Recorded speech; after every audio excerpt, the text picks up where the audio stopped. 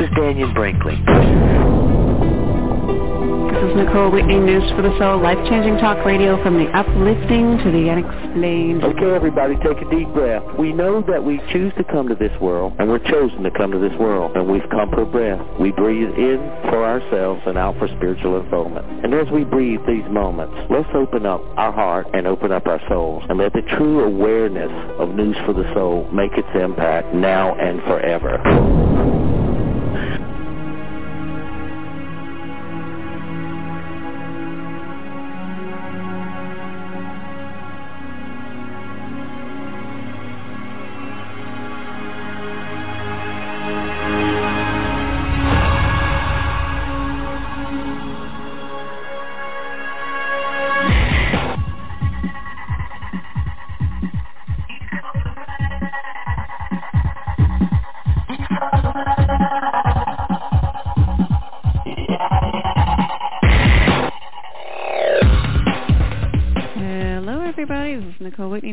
Life-changing talk radio from the uplifting to the unexplained. We're back for our second hour.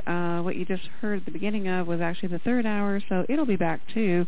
That was our archived our interview of Dr. Lee Poulos, who's working on some amazing stuff. We do some stuff that's pretty amazing actually right during the show. So if you haven't heard that one's a classic from our archives. It'll be on the third hour. This hour, we have something really exciting that I've been looking forward to getting back to for some time, several months, and he's here, Dr. Albert Taylor, out-of-body expert, soul traveler. That was your book, right? Yes, that's Soul Traveler. And judging from our first conversation, that is certainly what we are talking about here. If you missed our first show with Dr. Albert Taylor, it is in the archives. Listen to it later, not now, because he's here now. But, it was a shocking surprise to me. First of all, welcome back, Dr. Taylor, to the show. Thank you. It's a pleasure to be back. Well, I've been looking forward to talking to you again. It sort of threw me for a loop. The first time we talked, and you were talking about sort of the symptoms and signs of when someone was starting to pull out of their body, and we talked about that roaring sound and that pulling forward sensation at Mach speed. And as you were telling all this stuff to the listeners, I'm thinking, I've had that. Right. I get that so often, too. I bet you do. Yeah, a lot of people, when I tell them, without somebody just telling you what it is, you think you're the only one having that experience and you don't connect it to the out-of-body. But when I start sharing about all the little things that lead up to it, so many people say, oh, my God, that's what that is. Yeah. I thought it was just me. I know, because there's no frame of reference for it. You can't put it in anything. Right, exactly. They don't teach it in school. Yeah, and you don't hear anyone saying, oh, geez, I was roaring and being pulled out of my body last night. Exactly. It's not something you tell anybody. No. Because you kind of think, am I going crazy? And you don't want anybody to think that you're strange, but the reality of it is there's the majority of us out there. About 70% of the people are having these experiences and can remember them. The other 30% are having the experiences and can't remember them. Well, it's just so far beyond the realm of this 3D existence experience, that really, you're right. I mean, there must be so many people out there all going, what the hell? And I tried telling one person, they told me I had some horrible disease. I didn't tell anybody again, I kept really tight-lipped on it after that. But, this has to be rampant. If it's that common where you're getting that coming up everywhere you're telling the story, it's got to be, a major issue. So I really wanted to get back in there and go over this again. Now, where we left off was we had covered, your story of how this was happening to you earlier in life and your discovery process around what it was and experimenting with it. And then you were telling me about the steps of how to essentially induce this exploration. Mm-hmm. I'd like to pick it up there. Is that where we left off? And do it again, yeah. Oh, okay. That's a good place to start. Yeah, because, I'll tell you why. Because I came home and I actually had my car blow up like 5 minutes after that show that night, and all heck broke loose for a while. Blow up? Pretty much, yeah. Wow. I was actually stranded in the States for like 6 days, and by the time I got home, because at the end of that show, I thought, I've got a great idea. We've got a team of remote viewers in Vancouver area and through online through some of the training we've been doing, and I emailed them. I said, who's in? Listen to the show, see if you want to do this, and we can go meet somewhere. So I'm thinking, yeah. So I want to do like a scheduled virtual event or something, and really do experiments with this. I think this is cool stuff. So I think experiments in human consciousness is something that is extremely fascinating, and actually you end up getting results from it. It's in more cases than not. Yeah, well, it's amazing what we're capable of doing. And your steps and the outline was so clear. I thought, wow, we could really do this and actually track and document, what results we do get, and we could even do it with listeners on the air. Definitely. That's the best thing about it, and that's why the book is successful, Nicole, because you got to remember, it's my diary. It's not a book, really. I mean, it is now, but originally it started off just being a journal that I was keeping for myself. I had no idea that it would become as widespread as it is, and the only reason that it is widespread is because 70 to 80% of people out there can relate to it and actually accomplish and achieve these type of things. That's the only reason. And of course, it's not about just my story. It's everybody's story. It's our story. Well, and the cool thing about this is you don't have to be like Daniel and get your butt fired off. Yeah, you don't have to get electrocuted. That sounds painful. You don't have to get blasted out of your shoes. I mean, he's always joking about the short course where you stick a fork in the light socket or something. Mm-hmm. Yeah, you don't have to induce it. No. It's something, and the thing about it that's really wonderful versus the near-death experience is that you can repeat it over and over again into the last day of this, of your existence. Over and over again. You can have numerous out-of-body experiences. How many have you had? And the thing about it, not to knock the near-death experience, because, they didn't plan on that. Usually it just happens to people. 99.5% of the time, it was a total shock to them. But the thing about it, imagine it's like an airplane, like a reconnaissance airplane. Imagine if you were flying into uncharted territory one time and you came back, versus flying over there many, many, many times and charting the area and coming back. You're going to gather so much information versus that one trip. That's what's going to, and that information is going to literally change your life completely. You will never, ever be the same. And the near-death experience, of course, you're never the same usually in those cases too. Mm-hmm. But you can build upon information and go back and find out even more, and it literally will change your life. And it will, I think what it does is it wakes you up to who you are and what you really are. So you don't just stay here. Well, first of all, how many times do you figure you've gone out of your body and tripped around at night? Countless, because it's been happening to me since I was 5. So I'd say countless. That would be I have no idea. It happens without me trying, about once a week. Wow. So you put all those weeks together, and I'm 48 years old. You can do the math. So you've been on a few. It wasn't until about maybe 13, 14 years ago that I actually started planning my routes and inducing it. But normally, even if I don't think about it or try, it just happens to me once a week. So you're not just going places on Earth? Oh, no. Stopped doing that a long time ago. That got boring. Oh, boring. There's there's so many places, non-physical locations that you never ever would dream of. Didn't even know existed. That is just everything here pales in comparison. There's no place on the physical world, on the physical planet, on the planet Earth, that can hold a candle to the non-physical realm and experiences that you can have. So that's the wake-up call right there. See, it's not about I can leave my body. It's about having these non-physical experiences in locales that only exist in another plane. That's the wake-up. That's where you realize, oh my God, I'm just a visitor here. That's where I really come from. That's where I really reside, and that's where we all go back to. Now, again, coming from my only frame of reference, which was the roaring thing and that pulling force, what I clearly know was that it was so real. It wasn't, I'm not the least bit fuzzy on the issue. Right. It was so different and so awake, and I was so hyper aware because it was so strange, Is it like that level of awareness? You're still you're out of your body, but you're that aware and awake. And you're well, the way I describe it, Nicole, is I say if you think it was a dream, it probably was. Because the experience that I'm talking about, it stays with you forever. You never forget it. It is nothing like anything you've ever experienced. It is, and no matter how much time passes, it is just like it happened yesterday. You remember every detail of it. That's the experience. Because really, a long time ago, they used to call that a subconscious experience. But really, and I like to use the phrase superconscious experience, because that's what it is.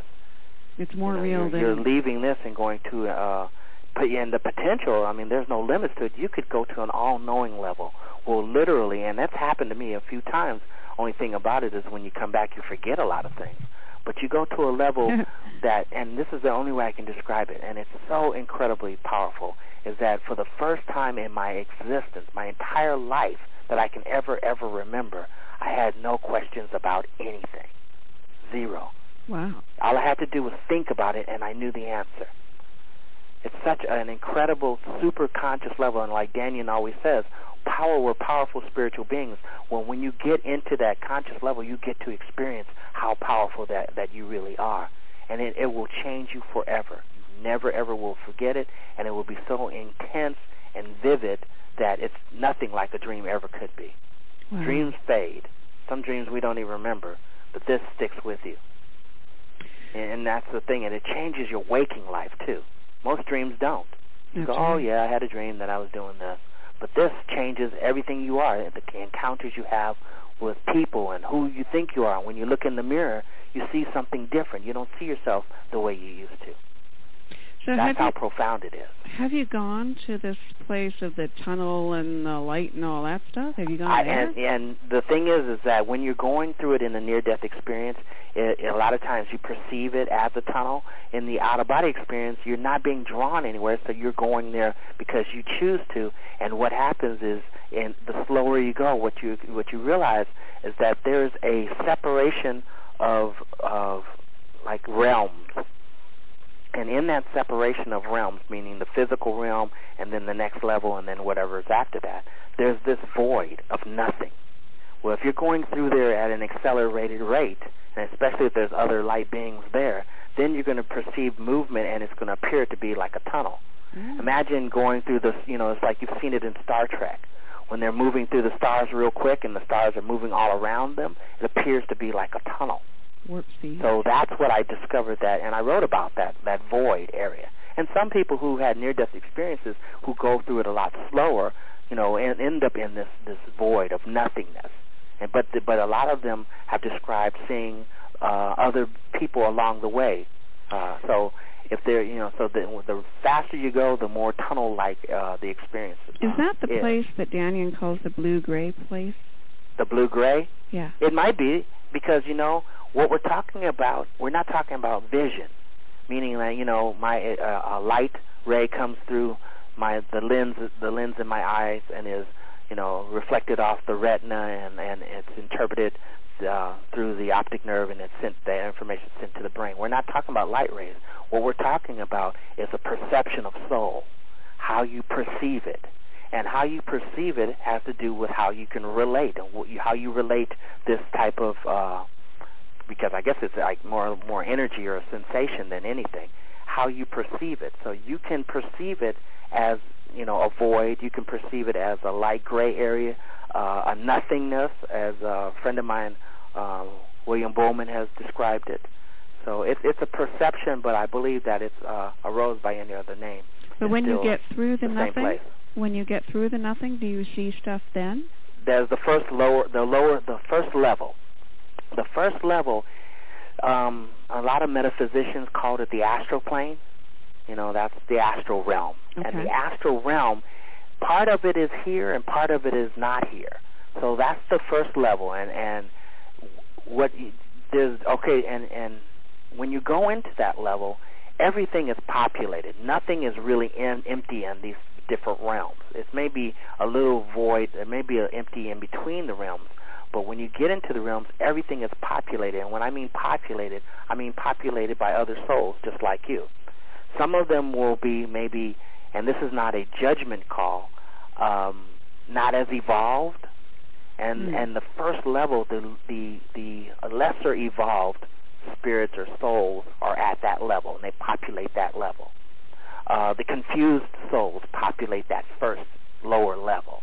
And do you but see as them? you go higher and the vibratory rate of your consciousness changes and it increases, as you do that, then you began to have more, for lack of a better word, angelical-like encounters, light being encounters, the light, that kind of thing. The higher and higher you go. But that first level, you can run into all kinds of souls most of them are confused because the afterlife is not exactly what they were taught it was going to be. And you've actually interacted? Oh, definitely. That's the part. See, I can't say I was willing and open-minded to that. I was terrified of spirits when I was a kid, and even as an adult. I didn't want to run into any ghosts. I didn't want to run into any dead people. That wasn't something that I really looked forward to. So it was terrifying to encounter something else out there that could actually interact with me and talk and speak and touch me. And it touched you? Oh yeah. Well, I can't say physical, but you get the sensation of touch. Wow. So all of that was frightening. And then like I wrote in my book, I had encounters with my aunt who had passed away 10 years before. And I even thought, you can't be here. I don't even believe in this stuff. But repeatedly I had experiences with her. And it's very different from just like bumping into a neighbor, because not only do you perceive them, which you think you see them, because it's you have a vision. It's not light vision like normal like we have, but it is a vision. But not only do you have that experience, but you sense them. So you can feel the emotions and things that they're generating. Meaning if they are generating an incredible amount of love toward you, you feel and you sense that. So it's an incredible experience. And one of the things is when you're in that altered state, every emotion that you can experience is magnified tenfold. So not only is it going to feel like the most intense love that you've ever experienced before, but on the other hand, if you're very fearful, it's going to be the most intense fear you've ever felt before. Oh, great. A lot. Well, but the thing about it, see, because of its intensity, that's what convinces you it's justified, but it's really not. It's just because you're very sensitive to all kinds of emotions. So the key here is to, first of all, try to suspend as much fear as you can, but that's difficult. I get a lot of letters from people saying, how do I overcome the fear? Well, the only way you can overcome the fear is to keep revisiting the area and realizing that there's nothing to fear, that nothing has happened to you. Which, of course, if you really want to be afraid to get up in the morning and go to the ATM or get on the freeway. That's the scariest part of our existence. Over there, everything is very different. It's nothing like here. Over there, you're welcome. Over there is where you're truly, truly loved. Over there is where you're accepted. Over there is home. This isn't. This is a place we visit to learn things, but this isn't home. So it's more challenging and more scary and more, all of the negative energies are here more than there. Right. To wake up in the morning and go out into the real world is 100 times more scarier than any times you would go on the other side. And yet, that's home. And yet that's where you're loved. Scary. And it's not governed by the things that we have here. It's not governed by jealousy and hate and discrimination and manipulation and control and all the little things that make us human. None of that exists over there, except the one thing that I do find that exists is the intense love and emotions and fear. So the duality is still there in those emotions, huh? Yeah, that's still that seems. I think that's because that's a part of us. We take that into that area because That's a part of us. Just like we choose to be angry here, over there, first of all, anger is based on something. Anger is based on something that is not occurring the way you want it to. Over there, because you accept everything the way it is, there's no anger. Everything is happening, and you understand that. Everything is happening just as it should. So you feel you don't. Anger is something that's generated by us to cause change. We need to change something. We don't like something the way it is. But over there, because you're in a superconscious state, you understand that things are just the way they should be. So anger can't really exist. Well, it's usually control. So you feel more in control over there? You are if you focus on being, yes. But most people, without someone sharing it with them that you are, most people feel out of control and lost.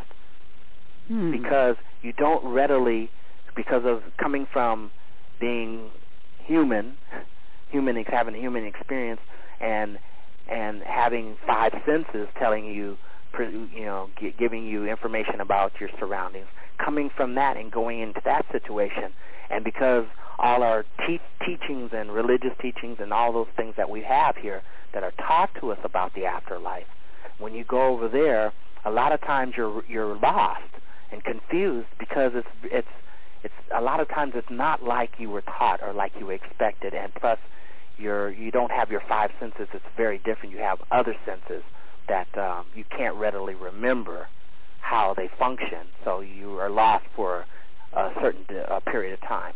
That's why it takes a lot of repeat visits to regain that understanding of how things function and how to release the way things function here. Don't take over there the things that you think, the human experience, because it doesn't apply.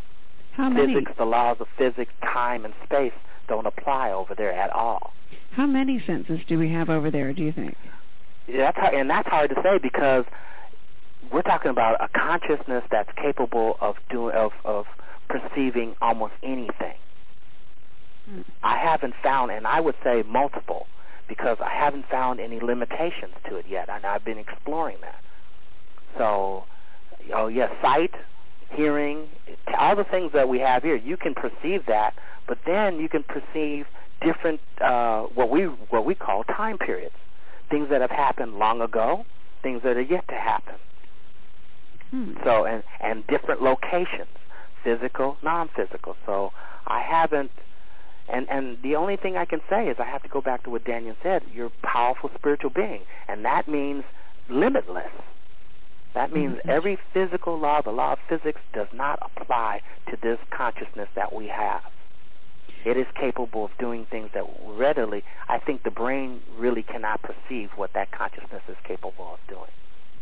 So, is it like, when we come here, we come in and there's somebody there, helping you and taking care of you right away as soon as you get here, basically, upon arrival. Is it not like that over there? Okay. That's I get that question all the time. They say, how come people get over there and get lost? Well, there's no time over there. So that, in their perception, it may seem like an hour, 100 years of time, but there is no time, so eventually someone is going to come along. But you can't judge it based on time like we do here. You're born into this world, and immediately within that minute, 30 seconds of you being born, someone is caring for you. Well, over there's no time, but you will be cared for. So you can't judge it. So that's the same reason that when a person dies and you hear about ghosts haunting a house or a castle for 200-300 years, and you wonder, well, why haven't they gone on to the next stage of the afterlife? Well, eventually they will, but it has nothing to do with the time, what we call time here. Eventually someone, a higher self, will come along, a relative or something will come along and help escort that person on. A lot of times, if you feel like you're supposed to stay in a certain location, or you're waiting for St. Peter or or Gabriel to blow his horn, sometimes because you are a powerful being, you trap yourself in that reality. It doesn't mean that it's real, but you trap yourself in there. But eventually, because we're not alone in any way, shape, or form. Eventually, something very, let's say, more evolved than ourselves will come along and assist you to the next level of your, of your experience, of your afterlife experience. In a non-linear form, it's almost the same as someone being here. Okay. Exactly. And that's, that's so hard to even fathom. It is. That there's another existence that's not governed by time. I don't even know if I could even understand it if I hadn't experienced it. Mm-hmm. Well, because that's it's the thing, so unlike anything that we know with these five senses and this consciousness, this lower consciousness. That's right. But what's wonderful about it is that you can experience it, and when you do experience it, that's when you'll understand. It's like it's not about belief anymore, Nicole. It's not. My belief has nothing to do with this. It's about the experience that's taught me this. Because I was raised Catholic. Catholic school, they don't talk about this stuff. Mm-hmm. I was never taught this stuff. But when I had the experience, it doesn't matter what I'm taught from that point on. My belief system cannot dictate to this experience. This experience has brought on a knowing of I just know how it is. And I totally accept it, and it totally makes sense to me. And you've got instructions to let other people know how it is. So why don't we take a quick break, and we'll get more into this. Okay. Stand by. Don't go anywhere. Don't leave your body. Stay with us. This is News for the Soul. Our guest, Dr. Albert Taylor, out-of-body expert, author of Soul Traveler. We're going to be right back in a minute or two. Don't go away.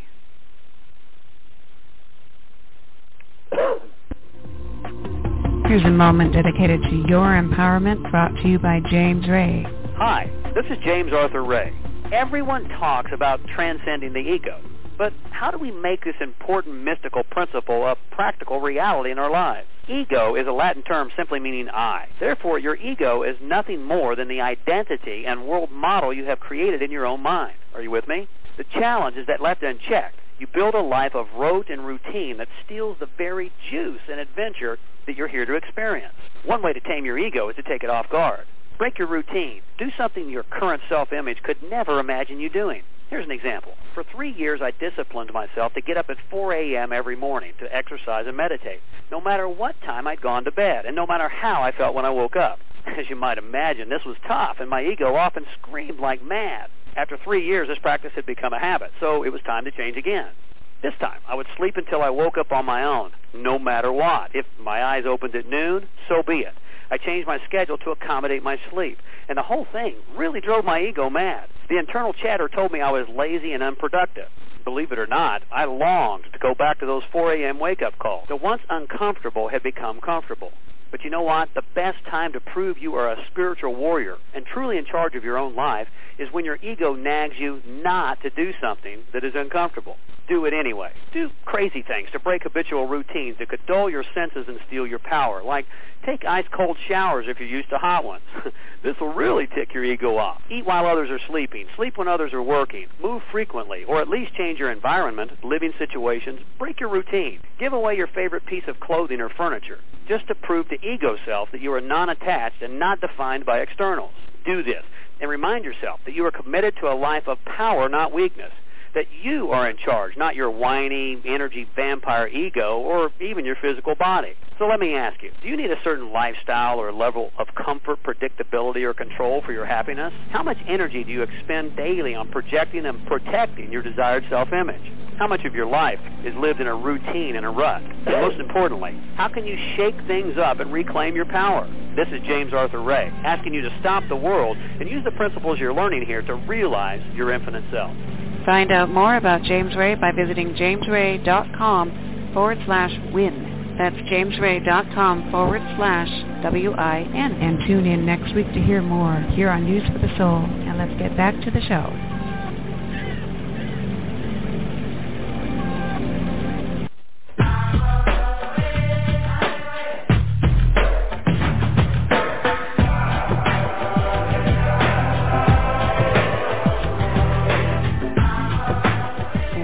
Back. This is Nicole Whitney, News for the Soul, life-changing talk radio from the uplifting to the unexplained, here with Dr. Albert Taylor, out-of-body expert. He knows what he's talking about. He goes there. And we're going to go there, possibly, because he's got a system that you can follow, a step-by-step system to explore this phenomenon yourself, so that you're not just hearing another person talking at a show. You're actually going to have a chance to come from experience on this, if you haven't already. So, Dr. Taylor, maybe we can recap on the steps that you talked about the first time that we talked. Okay, in a nutshell, it's really simple. There's no rituals to it. You don't have to put your bed at a certain angle or facing north or any of that. What is happening is, and we do it every night, we're just not aware of it. That's why you can relate to the different types of sounds and things that I'm talking about. Mm-hmm. What happens is that when we fall asleep every night, our consciousness gradually begins to ignore the information that the five senses are sending to it: sound, sight, smell, touch, and all those. When you get to the point where the consciousness is no longer monitoring the five senses, that's when you get to the altered state of consciousness. And that altered state of consciousness is that's when the door opens to superconsciousness. So what you want to do is you want to be able to induce this, and when you induce this, that means just try to duplicate what happens naturally. So the first thing is that when you fall asleep, you lay perfectly still. The second thing that happens is that you begin to relax your muscles. The third thing that happens is your breathing becomes very systematic and very deep. And that's what you want to do. So first thing you do, lay perfectly still. Get all the scratching out of the way. Don't, all the itching and everything you're going to do. Lay comfortable. It's very important because your body's not going to be moving. It's not like tossing and turning and having an out-of-body experience. The reason your body tosses and turns is because the soul consciousness is still occupying the body. When you have an out-of-body experience, the body doesn't move anymore. It's just like a pair of clothing without you in them anymore. It will lay there until you put it back on. Does it breathe? Yes, it does breathe, because that's an automatic biological response. That's something it just does automatically by itself. Oh, good. And you don't have to think about breathing. You just do. Okay. So that's the first thing. You want to get all that out of the way. Now, there's several ways of relaxing the body, relaxing the muscles. Tightening them up, tensing them, holding it for a few moments, then relaxing them, and visualizing the energy or tension in the muscles kind of melting down into the bed. This is one way. There are many, many others, and I list a few of them in my book, but the one that I find works very, very well, and not just for me, for other people, is the tightening the muscles and the relaxing the muscles. You want to do this systematically, so you have to work on your feet and start moving up the body and try to visualize, try to do that and include every muscle in your body. And then if you miss some, go back over your body, scan back down, and tighten the muscles in the arms and the abdomen and everything until you get to that point where you'll feel heavier. You'll feel the weight of the body, because when you're in a relaxed state, the body becomes very, very dense, or feels dense. Mm. And then most people, before you even finish this one passover of this, most people fall asleep. Well, that's okay, because that's what you're trying to do, is duplicate that. The thing about it is that I found is that one of the ways to keep from falling asleep is to go to bed early, maybe about 9 o'clock. Set your alarm clock for about 1 o'clock in the morning. So you want to sleep about 4 to 5 hours. Then wake up. You have to get up out of the bed for a few minutes and walk around. Don't eat or drink. You can drink water maybe. Then go back to bed and now perform the relaxation routine. So what happens is, for some odd reason, when you interrupt the sleep pattern, the consciousness doesn't readily fall asleep the second time around with the body like it does the first time around. The first time you're going to drift into a heavy REM sleep. But the second time, after 1 o'clock, maybe 2 o'clock in the morning, the body will fall asleep, but the consciousness will stay alert. And that's when most people find themselves in that paralysis state, because that's what it is. If you go to bed in the early, like about 10, normally, without setting your alarm, most people who experience paralysis experience it after waking up into it between 1 and 3 o'clock in the morning. But now what we're doing is we're planning this experience. So that's what you want to do if you fall asleep, if you can't do it initially. Some people are very, very gifted and are capable of doing it initially. But for those of us like me who aren't, who end up falling asleep, the interrupted technique seems to work and help us. Okay. So that's what you want to do. And then systematically lay there and go through every muscle in your body until your body falls asleep. And your body will fall asleep. No matter how you try to keep it awake, it will fall asleep. It's kind of like if you've ever been in a car and you've driven for a long, long distance and you're tired, and no matter how you're trying to stay awake, you feel sleepy, and no matter how you try to stay awake, for that brief second, your body nods out. Everybody has experienced that. Hopefully you wake back up. But everybody has experienced that no matter how hard you try, and sometimes you have to roll down the windows because your body for that instant, it nods out. Well, that's what you're trying to do, is get to that state. But now you're in a safe place. You're in your bed, and you don't have to worry about that. So all you want to do is keep the consciousness around for a brief period of time to allow enough time for the physical body to fall asleep. And once the physical body falls asleep, then all the information you're getting from your five senses is interrupted. And now your consciousness turns to that other part of it, that superconscious level, where it's capable of not only moving the doppelganger astral body, if you want to call it, out of the physical body, but it's also capable of perceiving non-physical realities and beings in those realities. Wow. That's it in a nutshell. That's hard to say it in a nutshell, but that's kind of it. But I go into and I want to experiment because there's no one way of doing this. There's a lot of different ways. And I list about 5 different ways. Not every way is going to work for everyone. But and that's what I say, try a bunch of them until you find one that kind of works for you. And even when you find one that works for you, feel free to modify it accordingly. Okay, so it's not set in stone. It's about what works for you. Exactly. Soul Traveler is the book, right? Soul Traveler? Mm-hmm. It's in there. It's in the last chapter. What's your website? It's www.alberttaylor.com. Okay, good. That's easy. alberttaylor.com. So here's what I'm going to do. I'm going to put this out there. If you're listening and you're not on our e-news subscription list yet, get on it if you want to take part in this. What I'm going to do is I will send out your website and the name of your book and, a link to this show and the previous show. And we'll set something up where we actually put it out there, like, okay, on this day, we're all going to, whoever wants to participate in this experiment, we're going to do this, and we'll meet, there, and see you there. Okay, I'd like to add one more thing to that. Yes, please do. The real important thing to do for everyone is to immediately after returning and waking up to write it all down. Oh. That's really important because you'd be surprised how many experiences will match when you write it down. And a lot of people tell me, I'll remember. Well, the thing is that you will remember, but the emotional impact the experience had on you will fade away. And you want to capture that in what you write down. So it's important to write it down immediately after waking up, after the experience. And hopefully they'll write it down in an email and send it to us. And, that would be fascinating, fantastic. I would love that. And then we can post it up. I would love that. And so will you join us? Definitely. Okay. Definitely.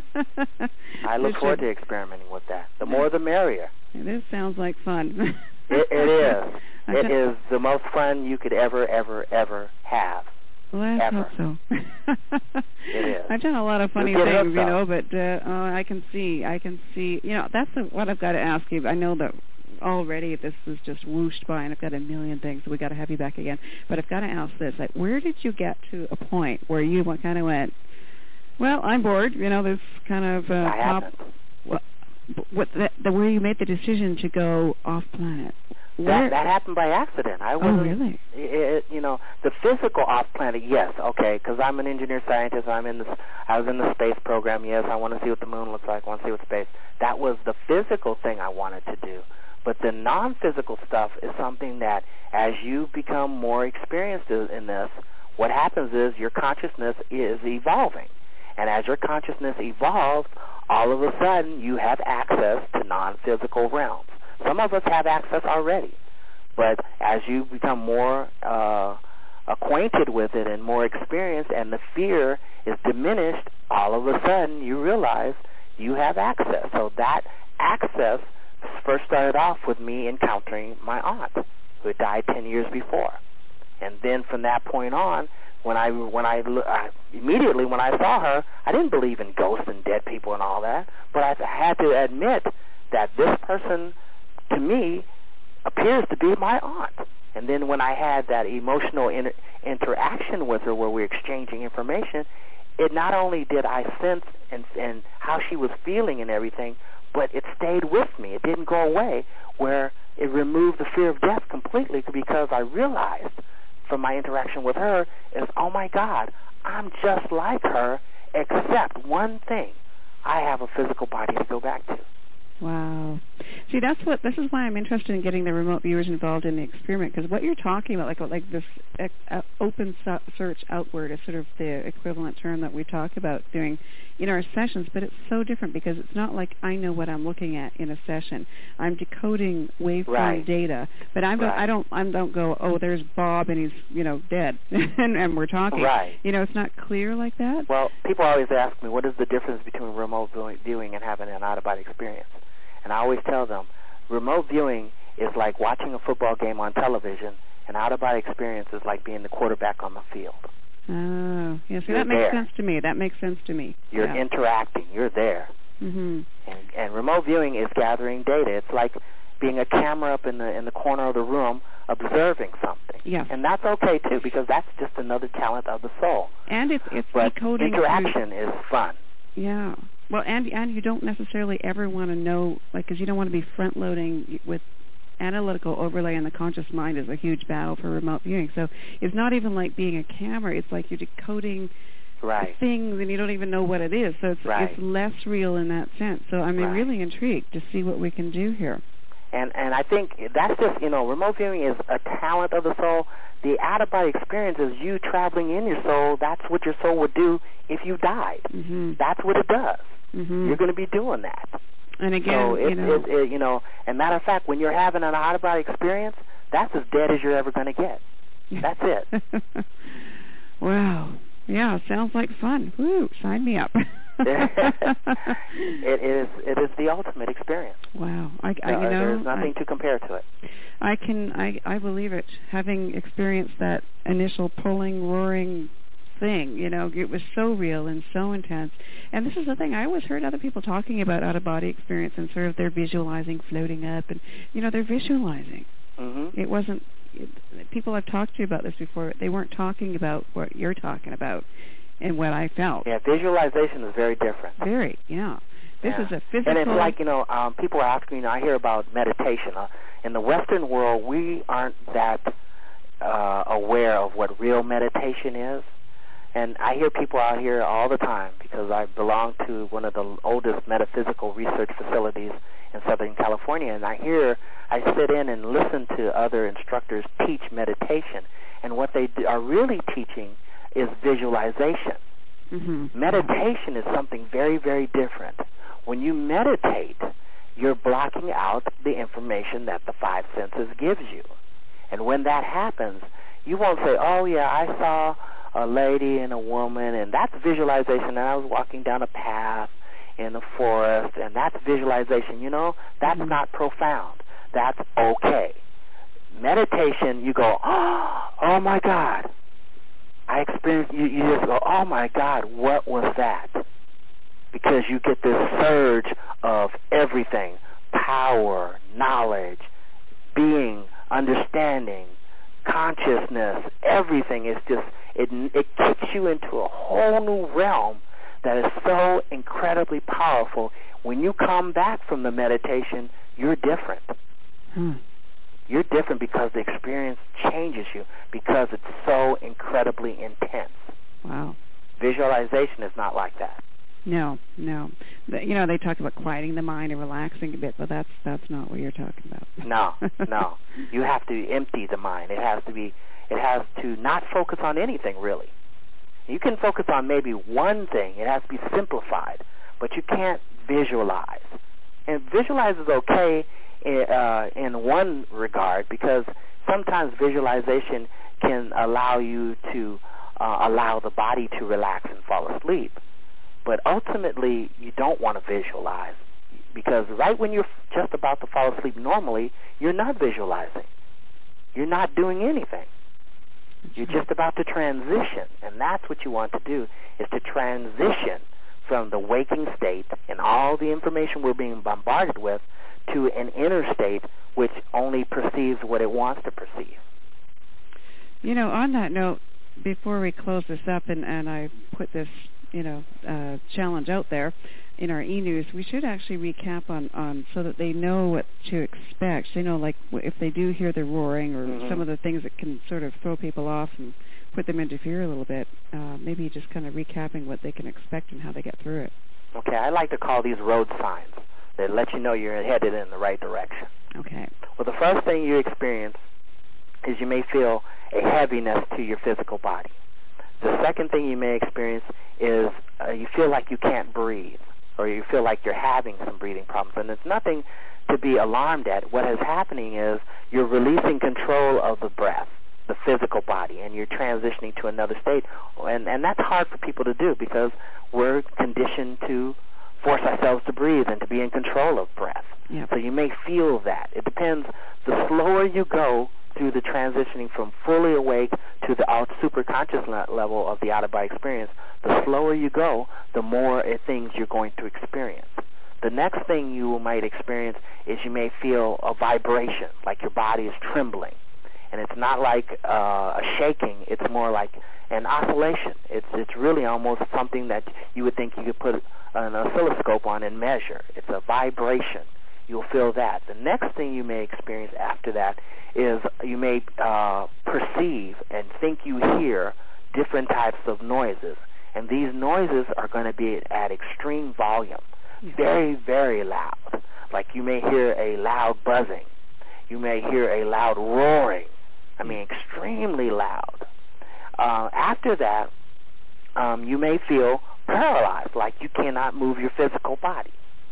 You may feel like you are no longer in control of your body, which is a good thing, because to exit the body and to levitate out of the body or float out of the body, you don't want to feel the physical body anymore.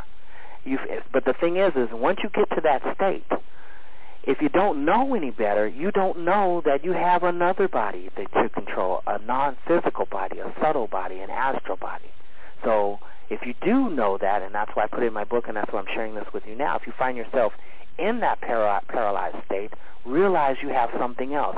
And that other body, it functions on thought alone, not electrical signals coming from the brain stimulating muscles, causing them to contract.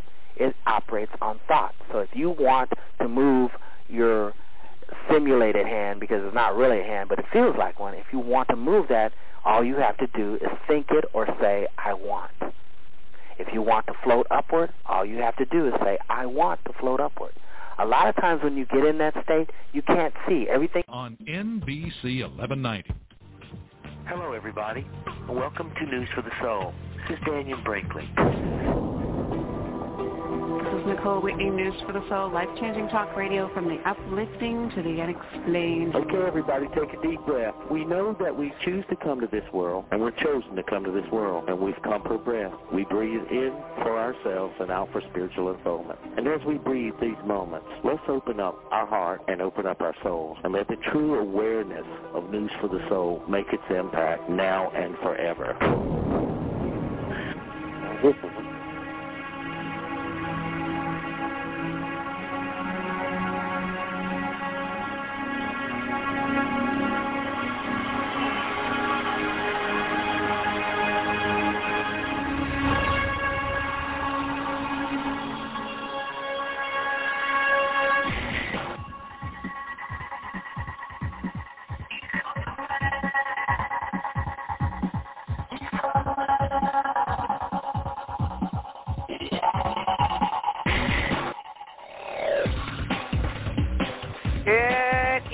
Phoenix. Hello to you wherever you're listening to us around Phoenix or around the world on the World Wide Web at newsforthesoul.com. You're now tuned in to News for the Soul, life-changing talk radio from the uplifting to the unexplained. I'm Nicole Whitney, and I'm here with my guest for the full hour today, Dr. Eric Pearl. First time on the show. Looking forward to finding out about his story. Sounds terribly, terribly interesting. Renowned, internationally known healer with a very interesting story to tell. You can find his website online, the Reconnection, T-H-E, reconnection.com. And he's in your neck of the woods, I believe, on February 11th, so hang around with a pansy and get the address for that a little later in the show, because he's going to be doing an evening and a weekend presentation in the Phoenix area. You want to find out about that shortly. Let's bring him on, shall we? Dr. Pearl, welcome to News for the Soul. Hello, Dr. Pearl. Hello there. How are you? Oh, I thought I lost you after all that. Oh, no, but you never know with me. Funny things can happen. Funny things do happen once we're working with energies in the world. I have a lot of interesting guests that come on, and the oddest things happen to our phone lines during shows, I got to tell you. So it's par for the course, but it's good to have you here today, and this is the first time we've talked, hard to believe. You have... yeah, what took you so long? I don't know. See how you are? So many people, so little time. Now, you have a very interesting story. You're based in where now? You're in California? Well, I'm based on airplanes. My furniture has a wonderful time living in Hollywood, and I visit it a few times a year. Oh, well, that's nice of you. Send postcards when you're going to get there. Hello, Sofa. Wish you were here. So you travel a lot. I travel all the time. It wasn't what I thought life was going to be, but here's what it is, and thank goodness that I love every part of it except packing. Funny how it works, how it's just never what we may have figured initially. Now, you were originally a regular, everyday chiropractor. I was your regular, everyday chiropractor, as you put it. I was actually quite a good chiropractor, I must say. Oh. But but things got a little... You're going to have to excuse me because I will cough a couple times in this program. Being such a healer, doesn't that sound like a contradiction? Somehow or other, with the travels, the last time back and forth from Las Vegas, it seems that a group of us picked ourselves up a little cough in the office, and we're passing it around just to remind ourselves how human we really are. I was going to say, that is ironic, considering the business you're now in. Well, it is and it isn't, and although we're nowhere near this type of question yet in the interview, it's so early on, it's a very important concept for people to understand, because most people will say to me, well, gee, I suppose that, you're never under the weather or anything. And I go, no, I'm not anywhere, like I used to be. If something comes up, it's once every couple of years. It'll last for a couple of days or so, and it'll go away. But the point is, we do have to remind ourselves that we are humans. We are a spirit going through our human experience, I should say, and part of our human experience is learning how to take care of this physical human experience body. When do we overtax it? When don't we overtax it? How do we take care of ourselves? How do we get healthy again? And if we didn't need to be experiencing these lessons, then we wouldn't need to be in human form to begin with. Well, there's so many different, that in itself, we could do a whole show on that one statement, because, there's so many different belief systems and takes and different perspectives on that one issue. Like in Native American tradition, I went to a sweat lodge, and I was complaining about, when I got sick, and they said, we don't get sick, we get well.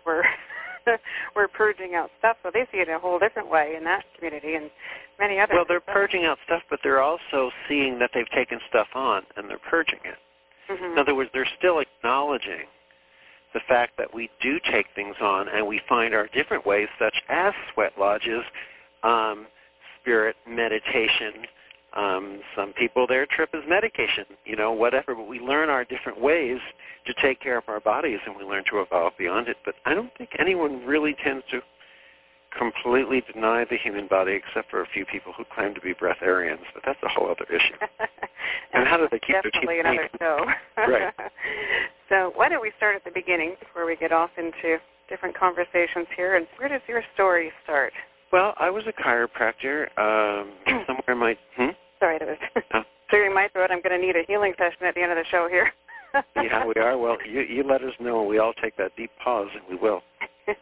And somewhere in my 12th year of practice, a few unusual things seemed to occur. I ended a relationship that I thought was my lifetime relationship. I ended up restructuring my office very rapidly around that same time, and the next thing I knew, a person who had come to work for me took me off to the beach, she decided I needed a day off, and while we were there, we found some woman reading cards, and the person I was with insisted I let her read my cards, and she explained in my reading that there was some kind of work that I needed to have happen, and as I sort of let go and allowed that work to happen on a given session, the next thing I know is that I woke up in the middle of the night, I felt people in my home, and that Monday when I went back into work, 7 of my patients told me that they felt people in the room with us, touching them, walking around the room, running around in the room. No one had said that to me before. Other patients told me they could feel my hands, so I would sort of test it. I'd say, well, all right, close your eyes, and I'd hold my hands near certain places in their body, and they could feel it. And my palms then blistered a couple of times and actually bled once, not like a stigmata, but more as if you accidentally stick your palm with a little pin or needle, that little bit of blood that comes out, not really enough to go anywhere, but there it is. And soon patients are seeing colors they've never seen before and seeing people right there in the room with us. Well, I didn't see anyone, but they were seeing the same people and being spoken to them with giving the same unusual names that we've never heard of. I'm not talking like Michael or Ariel. I'm talking unusual names. And just within a little bit after that, a patient came in with a birth-deformed twisted leg. He was referred in because the way he had to walk from his birth deformity, it hurt his back. He was 26 years old. He hobbled into the room. I adjusted his neck. I held my hands by him, and the birth-deformed leg started to move on its own. It rotated itself out into a normal position, and he was able to stand up 6 feet tall with 2 independent legs for his first time in 26 years, and that's when we realized that the world was spinning a whole new way in my office. Okay. So, but otherwise, I could sort of come down and try to sound normal. But it's almost as late I used to be. And don't think for a moment that I don't hear how odd what I'm talking to you about sounds, because, as people started having these healings, they would say to me, well, what did you do? And I'd say nothing and don't tell anyone. And of course, that went over about as big as Nancy Reagan's Just Say No to Drug policy. And people started coming in from everywhere going, I'll have what she had. And then my practice sort of shifted towards this because so many people wanted it that I found that I had to give the chiropractic practice away, and there I was about 10 hours a day, 6 days a week in my office doing this work, and then I thought, well, that was what this was supposed to be, except people started asking me to teach it, and I said, there's no way to teach this. I don't know what I'm doing. How in the world can you teach something like this? But so many people after their sessions would call later in the evening to say that when they got home, their lamp or computer or television or stereo would turn itself on and off multiple times, and they'd feel something in their hands. They'd hold it by someone in their family, and the grandmother with the drop foot could walk again, and the grandfather with the stroke regained their speech. And we realized that on some level, this seemed to be transmissible, I don't know what word to use, to others once they came into contact with it. Now, it's not something that you could sit home and ohm in a corner, and it's not something that your Uncle Joseph was doing 40 years ago, but it's something that once you actually come into contact with it, according to the researchers, you can carry it.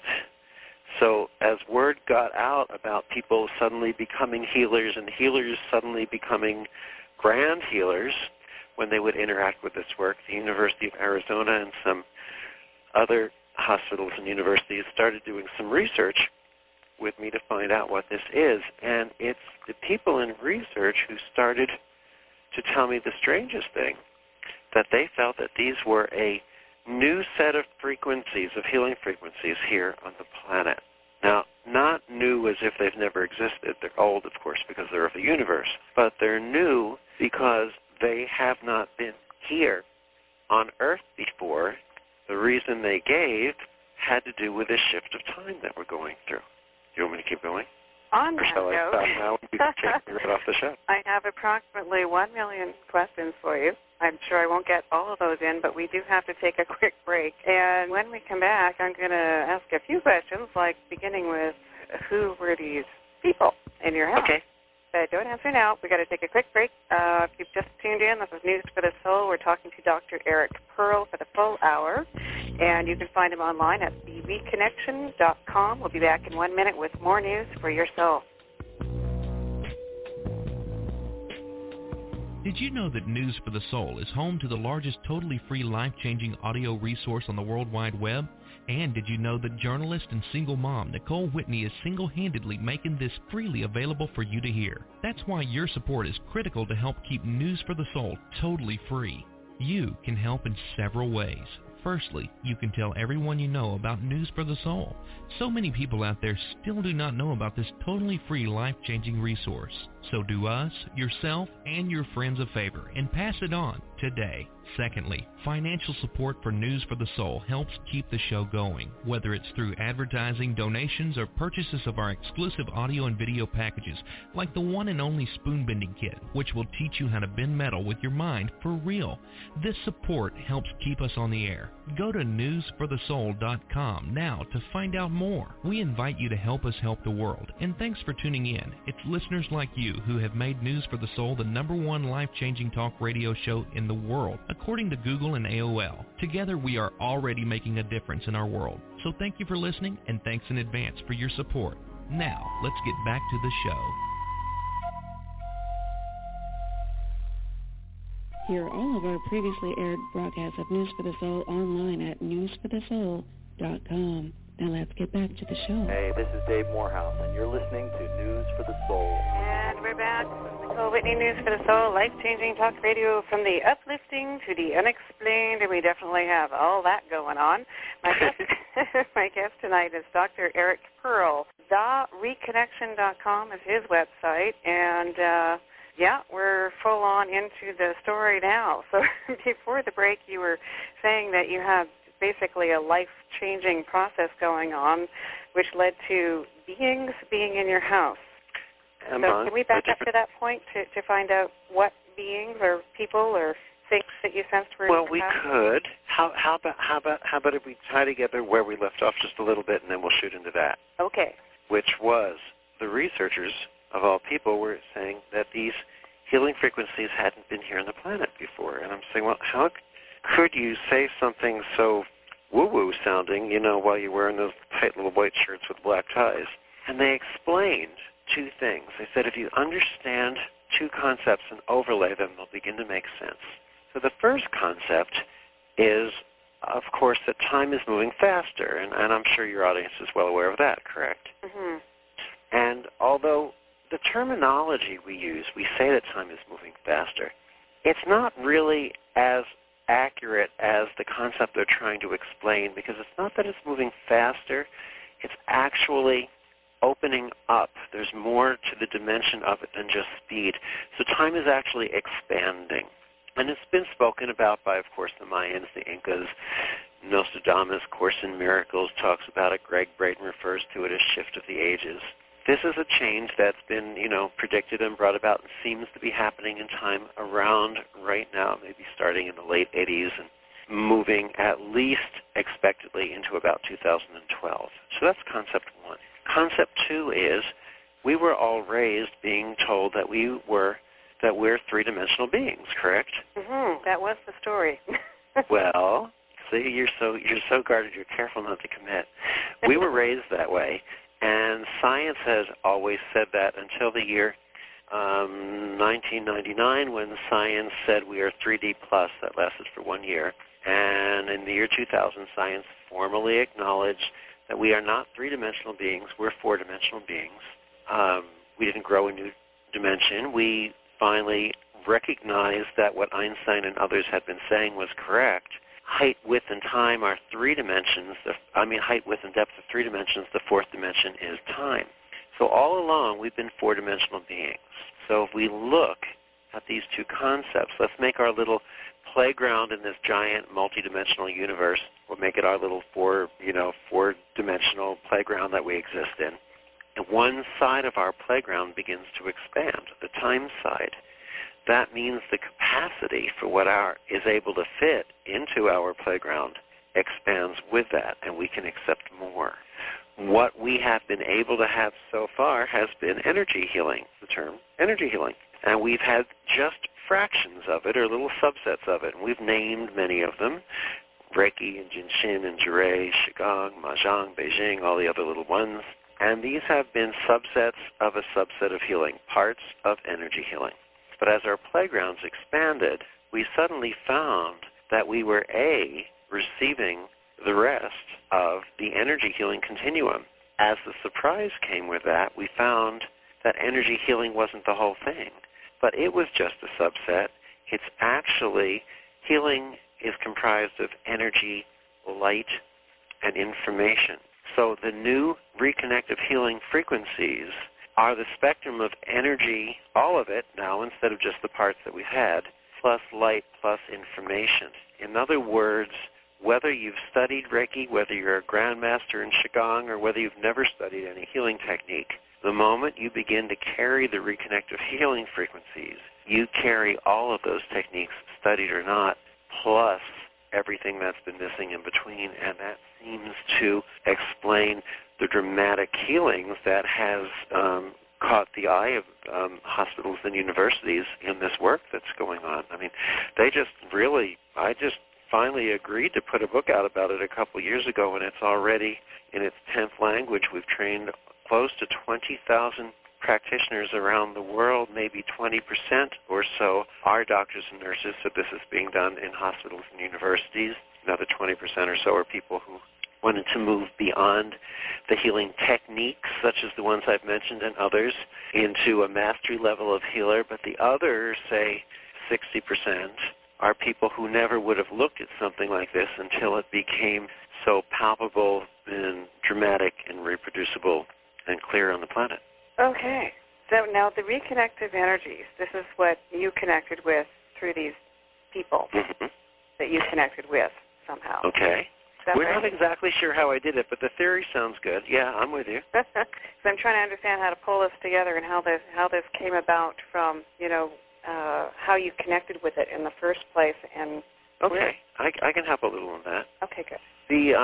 The reader that I was introduced to, who suggested that I do some work, explained the work that she was going to do. It was strange, though, because no one who had received this work from her before or after had this response, but the theory behind the work is that at a certain point in time, we became disconnected from our fullness in our relationship with the universe. She referenced that timing to be around the Garden of Eden, which sounded a little religious for my taste. Sounded a little religious for my taste. Yet, in looking through things, I realized that, if we look back, most every culture and religion does speak of a time when humanity seems to have, on one level or another, separated from their original fullness in the universe.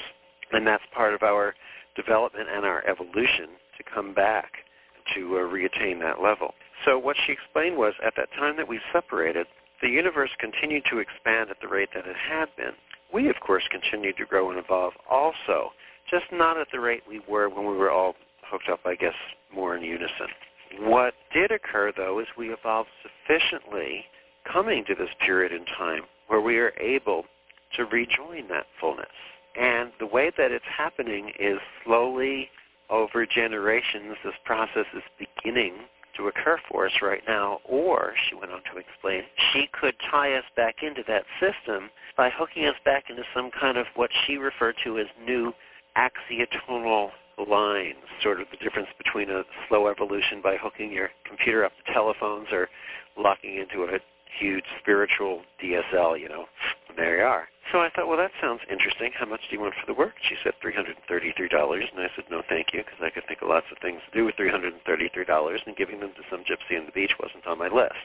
But she scribbled something down on a piece of paper, said you can read about this in a book called The Book of Knowledge, The Keys of Enoch, and this is by J.J. Hertak. She said it's in chapter 317. It's only 8 little pages. I said, thanks. I left having no intention of looking at that again, but I kept thinking about it. I wandered into a little bookstore and tried to pick up this book, and let me tell you, if you've ever read a book that just doesn't seem to make sense, and then when it does, it doesn't again, this is the one. I read the 8 pages upside down and sideways. It almost felt as if it was making my brain shift around trying to figure it out. I went back to the store a couple of times. I finally agreed to let the woman do the work because I just couldn't take trying to understand it any longer. And it was after the first session when I thanked her very much, because it was a 2-session procedure that she would do. After the first session, I thanked her very much. I left. I felt so silly because absolutely nothing had happened. But that night, after I'd gone to sleep, the lamp next to my bed, she's the one that's right here looking at me now, turned itself on, and I had never done that before. I'd had the lamp for 10 years and hadn't selected any other propitious occasion to self-ignite. Just popped itself on, and simultaneously when I woke up, I knew, I don't know how to explain this, but someone was in my home, and I can't tell you how uncomfortable a feeling that is. Let's just say I got up with a knife, a can of pepper spray, and my Doberman Pinscher and went hunting. I didn't find anyone that night. I went into work the next day, and that's when the people started telling me that they felt other people in the room with us. So what I do know, and I can tell you more if you really want to hear it, is that there are people that are not on this dimension that we don't see physically. What I don't know exactly is who they are. What I believe is that this is the next level of our evolution as humanity to come into our fullness, and they are there simply to encourage and support us in the path that we are to take, our journey towards our next level of evolution, just as our thanks will not be towards them, but it will be to help and smile and support the next generation of humanity into this evolution. Well, that was going to be my big question, I guess, is how you connected that to the event the next day with the healings beginning, but also to know the intent. I don't know how I know certain things, and this is a difficult, it's a tricky issue specifically for someone like me, because I've always been, and still am in many ways, a strong type A personality. If I had an opinion, you didn't get out of the room unless you shared it or pretended to share it and did a real good job at pretending.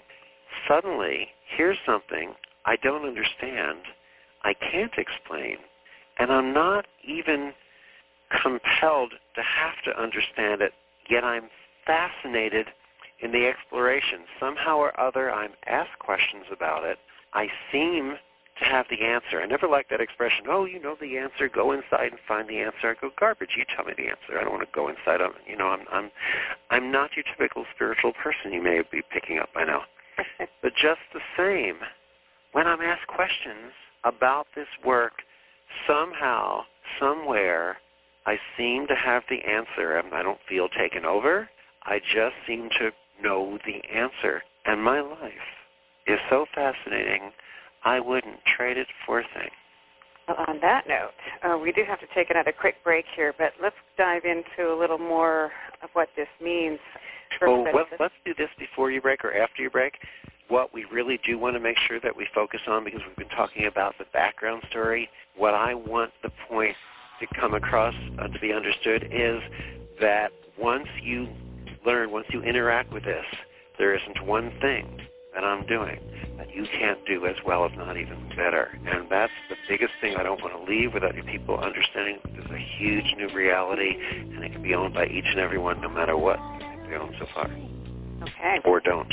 We will get to that right after this break. Good point. This is News for the Soul. Our guest, Dr. Eric Pearl. Find him on the web at thereconnection.com. He's going to be in your area, Phoenix area, on February 11th, so go there to get that information. We'll be right back with more on News for the Soul.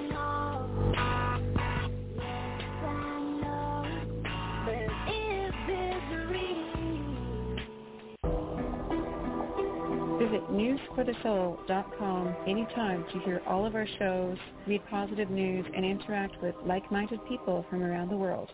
Now let's get back to the show.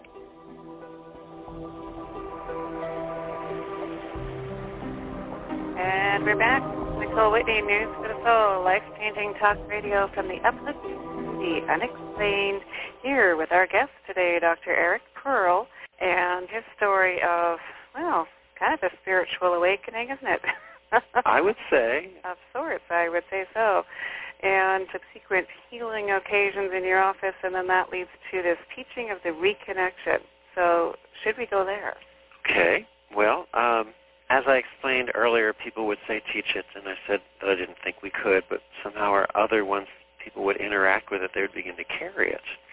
So one of the first research programs I was requested to interact with was at the University of Arizona, where they took a large group of people in Tucson, and Gary Schwartz, you may be familiar with over there, did measurements with these people, brain waves, heart waves, skin conduction, altering the energy around the fields, all these different scientific things I'm not fully familiar with.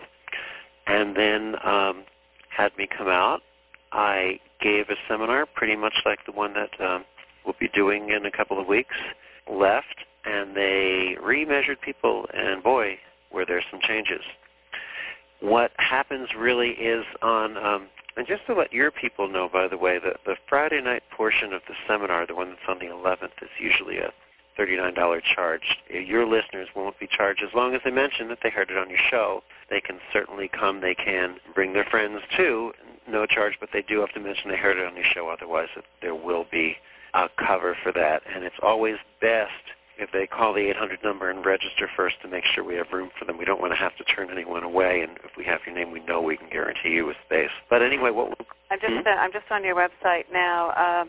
888-ERIC-PEARL. 888-ERIC, E-R-I-C, Pearl, P-E-A-R-L. There's actually, numerically, it's 888-374-2732. But, of course, if you figure out that Eric Pearl is 2 extra letters, it really spells Eric P., so we don't tell anyone that. Okay. But anyhow, what happens on Friday evenings is I'll tell the basis of the story, the background of it. We talk about the research, and we bring volunteers up from the audience to demonstrate the healings, because you know, it's easy to talk. Let's see it. Once you see something, and you're seeing lies your knowingness that it's taken place, and in that knowingness, after you've seen it, that's what gives us the ability to obtain mastery, because we recognize how real it is. So we do demonstrations of the healings on people Friday evening so they can see what that is, and of course Q&A and other things. For people who want to actually learn to do the work, they can register for the full weekend seminar, which continues Saturday and Sunday from about 9:30 or so till 6, Saturday and Sunday. And what we'll do is we have approximately 1 massage table for every 4 people, so I can demonstrate in front of the room and then go down on the floor and work with everyone to help adjust their hands, to show them how to maximize things, to help them feel things that they thought they couldn't, and demonstrate things in different ways. Then we review what we did. We come back up, we demonstrate the next level, we go down on the table and work again. And I do have to tell you, the word is work, because this is a mastery that you will be able to attain in 1 weekend. Therefore, don't come if you think that we're all going to hold hands and om and sing Kumbaya, my Lord, because that's not who we are. If you want to come and learn to do some work, then you hold yourself to the bar of a student, and that's what we all honor in moving forward, and you will be forever changed. What can people expect to happen during this weekend? It's not. What I don't want people to do is come in for healings. This is to come. I mean, there are seminars you can go to if you want to just come in for healings. This is for people to come in to become healing facilitators, to become the healer to help others have healings. So initially, they'll begin to carry and feel these frequencies. Almost everyone does. I would say if out of the 20,000 or so people we've interacted with, if 15 of them maybe over the past so many years didn't notice a feeling, that would be a lot. In the feeling, they're able to then also move their hands a certain way and see how they can correlate what they feel with the physical movements that start to happen on people's bodies, in their faces, in their breathing, in the involuntary movements of their feet and legs and stomach. And you begin to correlate, I'm aware of this feeling as I see this change in this other person. And it's in that correlation. It's like refining learning how to drive. It's like asking, what are you going to learn when you learn how to drive? Well, from the outside, you know that you're going to learn how to turn something on, push something with your foot and this car is going to move. But what you're learning really is how to observe and correlate. As I see the trees move by me at this speed and I see I'm not getting closer, I'm not getting further from a vehicle or a curb, you learn to master that ride. Here you learn a mastery of the use of bringing someone into an optimal space that allows for a healing. And this is an important concept because it's not, I'm not saying that what you're going to learn to do from this is to simply say, oh, okay, well, you've got a liver problem. I'm going to come in and hold my hands over your liver and you're going to have a healing. That's not what healing, I feel, in its highest level is about. I think that is symptoms or that is pain or that is disease process work. But what happens with this work is your responsibility is to simply become a part of the process, to step in, to feel, to observe, to maximize, to optimize, and then the healing that is most appropriate for that person on their life path is the healing they'll receive. In other words, 3 different people can come in with the same diagnosis, the same set of results, and might walk away, not that you're treating them for anything, and might walk away with 3 different sets of results because something different is appropriate for another person. One might have the healing they came in intending. One might not experience anything that they're aware of for a while or at all. Another person might have a completely different healing, yet the one that they thought they wanted might not be the one to appear. We need to learn and understand that the optimal position of perfection for us is to recognize that the honor is being allowed to be in this process, and the beauty is watching the intelligence of each flower, of each healing unfold before our eyes and knowing that it's perfectly right, whether or not it lines up with what our preconceived ideas were.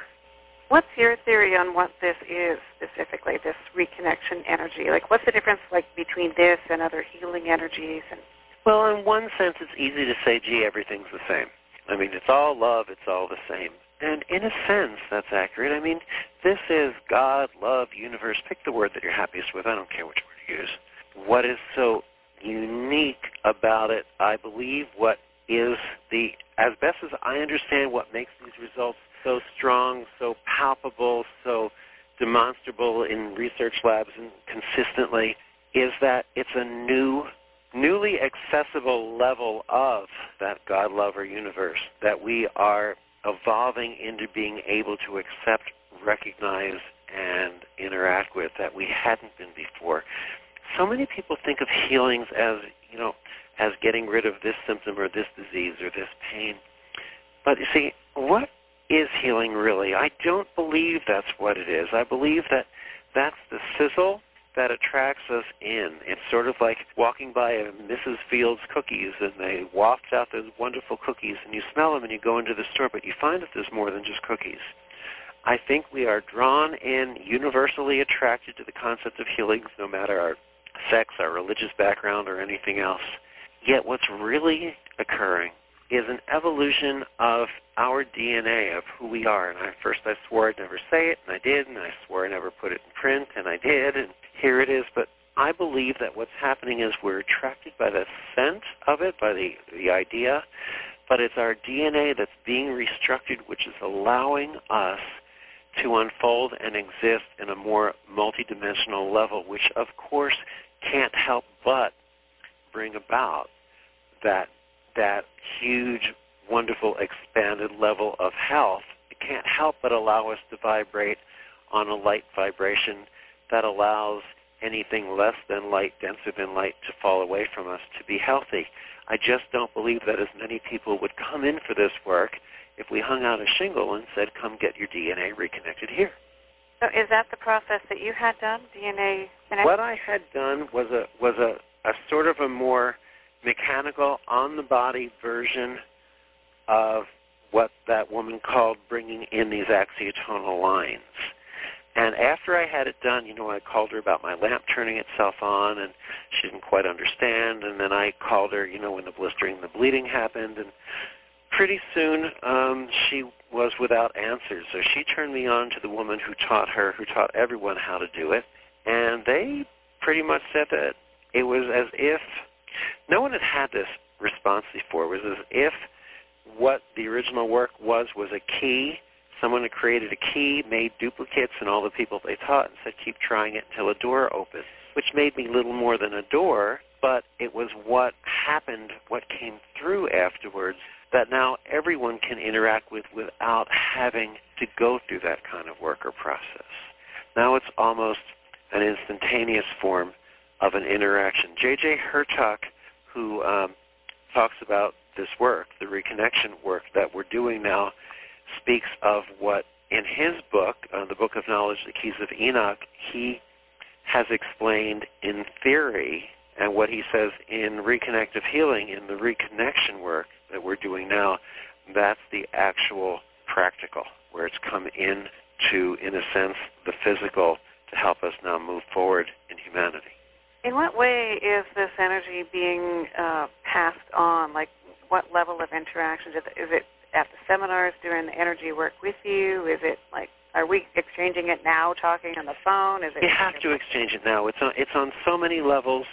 Just by virtue, I'm sure you'll get calls from people who are just listening to the show who are feeling changes take place in their bodies, and you'll probably get calls from people who've sat there and suddenly found that they've regained the use of a hand or a foot or a limb or something. On many levels this occurs. You will begin to pick this up and carry it really just from reading the book, although I can't understand how. I'm sure I didn't, walk through the printers and wave my hands in the air over the ink or anything strange. But you begin just from the understanding of it from reading the book. Of course, from listening and from observing it, and then from having more interaction with it as you work with a practitioner, you'll carry it more, and the more you carry it, the more your awareness of it raises, the more you actually learn how to utilize it, which probably has such a great deal to do with the fact that why, after attending the seminar, people carry it so well. I mean, I'm sure there's a lot to be said for simply, shall we say, steeping in these frequencies for 2.5 days. So what do people do with that when they leave? They become reconnective healing practitioners. You become able to facilitate healings for others. And notice how clearly I'm stating this, so there's no room for misinterpretation. You miss the whole point of this conversation. Someone, if they call me afterwards and said they want a healing session with me, don't bother. The fact is there are already practitioners in the Phoenix and the Tucson area. And once you carry these frequencies, you do it as well as I can. You just Google up the reconnection anywhere and throw in your nearby city or come to the website and look for practitioners there. You'll find who's working in your area. There's some amazing people, and some of them who work with animals. Renee Colson is one of our practitioners, and she has a huge practice with horses and other animals out in your region too, because animals are the same as people in fur coats, and love is love, and life is life, and healing is healing. So the people that you're training, they're going out and doing sessions for people, or are they on training? their own? This is what I believe is the new healing profession, the new non-medical healing profession. Once you learn to do this work, hopefully you recognize that it's your calling. You choose to touch as many people as possible, and for many, this becomes your new profession. You go forth and prosper. Okay. So again, that date for the info night, the first seminar night of the Eric Pearl seminar coming to Phoenix, Arizona, February 11th, 888-ERIC Pearl, or go to the website, thereconnection.com. We've got to take our last break to the top of the hour, but we will be back with our guest, Dr. Eric Pearl, on News for the Soul right after this. Don't go away. And we're back. This is Nicole Whitney, News for the Soul, life-changing talk radio from the uplifting to the unexplained. Definitely got it all going on today right here. Dr. Eric Pearl is our guest. You can find him online at thereconnection.com, and you can see him live right in where you are, Phoenix, Arizona, February 11th. And for those of you listening online, not live, there are many other Canadian appearances and U.S. appearances coming up, and so go to thereconnection.com and check that out. And I definitely want to see you when you're here in Vancouver in April. That'd be great. Mm-hmm. Beautiful. And we'll definitely get you back on the show. But we're almost at the top of the hour here, and it's just kind of flown by. I just realized I never did get to find out who these people were. Well, guess what? Neither did I. I mean, honest to God, and you got to hear what that means. I really don't know outside of that. I do know that it's a more expanded us. It's the next level that we are moving towards, which of course means we're moving into expanded health, into expanded love. When I said step forward and prosper, I mean prosper in health and being in who we are. When we carry the gift to wherever two or more are, gathered, not to sound overly religious, to be present and in that someone's presence vibrate at a level of light to remind that person that they too are light, and they then lose all the illusion of illness and move into health. What greater gift is that? And yet we also need to recognize when we can do that we have now a choice to make. Are we willing to accept that mantle and go forward and, again, touch as many people with that gift of health as possible, especially once we're able to do it in this way that is very new, very different, and very, very, very real. And I liked what you said too about demonstrating, sort of talking about things is not coming from a place of power, but coming from experience when you know. So we should. Well, when you do this, hopefully, your people will want to come, the listeners in Phoenix. But of course, when we're in the Canadian tours, come by and you get to see, because you're the one they're listening to. You get to go back on air and say, sorry I dragged you through the interview with that guy, or, oh, my God, something's really happening here. Oh, I'll be there. See, this is how I approach everything with the show, because I talk to a lot of people that may seem out there, but, going through doing the remote viewing training and doing all of these things, then we can come back and we've experienced it and we know. And I'm always saying talk is cheap, but, you guys listening in Phoenix right now, you've got nothing to lose. Get over there on the 11th. And if you mention News for the Soul at the door, you get in for free and go and see and then email me. Tell me what you thought, what you experienced. So newsforthesoul.com, you can hear, if you've missed any of this hour, go there after tomorrow, and it will be there in the archive. And Dr. Pearl's website, thereconnection.com. Just a closing thought here as we're going through our last minute or so. What is your theory, then, on, you were saying I was being sort of guarded in my answers about the, time and all of that. No, what I meant was you were very diplomatically not allowing me to pin you down to having one belief or another. Mm-hmm. Well, and that's the thing is once you attach to any belief system, then you're attached to your belief system. So right. I deliberately try not to do that. But, we've talked to so many people on the show over the years that, quite frankly, a lot of them have been saying a lot of out there things, but they all seem to meet in this one place of you just mentioned it about the illusion that as soon as we buy into one story, that it's an illusion. So is that sort of your theory as well as far as, disease and... It is about disease because I don't, and this won't be a very popular view, believe me, but I do not buy into the concept of evil. I believe that we all have our lessons, and we are taught our lessons in various ways in which we choose to learn them, and that there is light, and that there are times when we turn away from the light. But there's no such thing as evil or darkness. If there were darkness, you could walk into a dark room, sweep it up, put it in a paper bag, and stick it out with the trash. But you can't, because it doesn't exist. And it only shows itself to be a lack of light. And that includes itself being a lack of vision when we don't see things, when we believe in evil. I believe the three most powerful words on the planet are I don't know, because it allows you to explore. And as soon as we assign something to be something, whether it's evil or whether it's anything else, we stop learning right on that process because our exploration stops and we become afraid to be wrong. Let's be right, and let's explore, and let's open up, and let's find what there is. Is it an illusion? Maybe, but it's a process of learning, and aren't we all here to learn and expand and explore?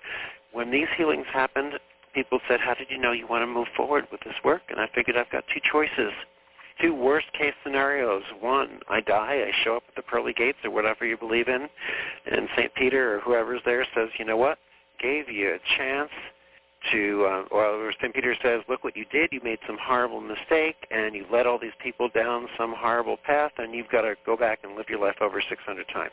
That's A. B is I show up there and I hear, gave you the opportunity to open some eyes and some windows, to make a change on the planet that would forever have wonderful repercussions, and you didn't do it because you were afraid. And I have to tell you, it's that second one that I would not be able to live with, and that's why I'm doing this. Well said. Well said. I definitely can understand where you're coming from. On that note, unfortunately our time is up, but you must come back on the show. I'd love to. February 11th, go see Eric Pearl live at thereconnection.com. We'll see you guys back here next week with more News for Your Soul. This has been News for the Soul with Daniel Brinkley and Nicole Whitney. Visit us anytime online at www.newsforthesoul.com, where you can listen to all our previously aired shows at any time and so much more. Have a great week, and remember, what you focus on expands.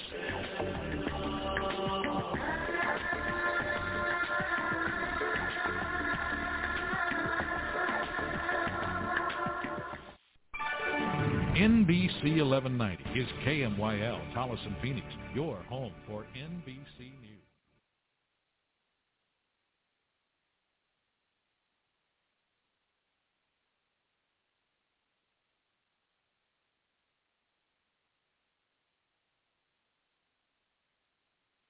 This is Nicole Whitney, News for the Soul, life-changing talk radio from the uplifting to the unexplained. Okay, everybody, take a deep breath. We know that we choose to come to this world, and we're chosen to come to this world, and we've come for breath. We breathe in for ourselves and out for spiritual unfoldment. And as we breathe these moments, let's open up our heart and open up our souls, and let the true awareness of News for the Soul make its impact now and forever.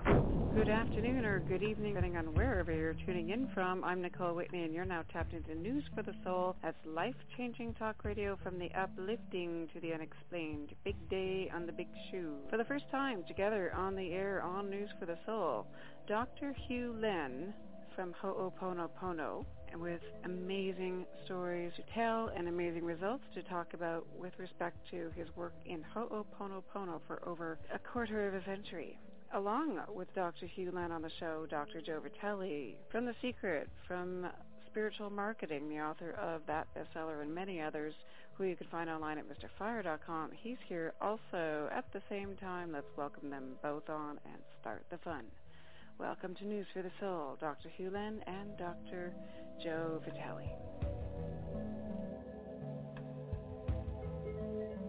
Good. Well, it's good to have both of you on the line today. This is quite a treat, and I get a front row. It's always a treat to be with Joe.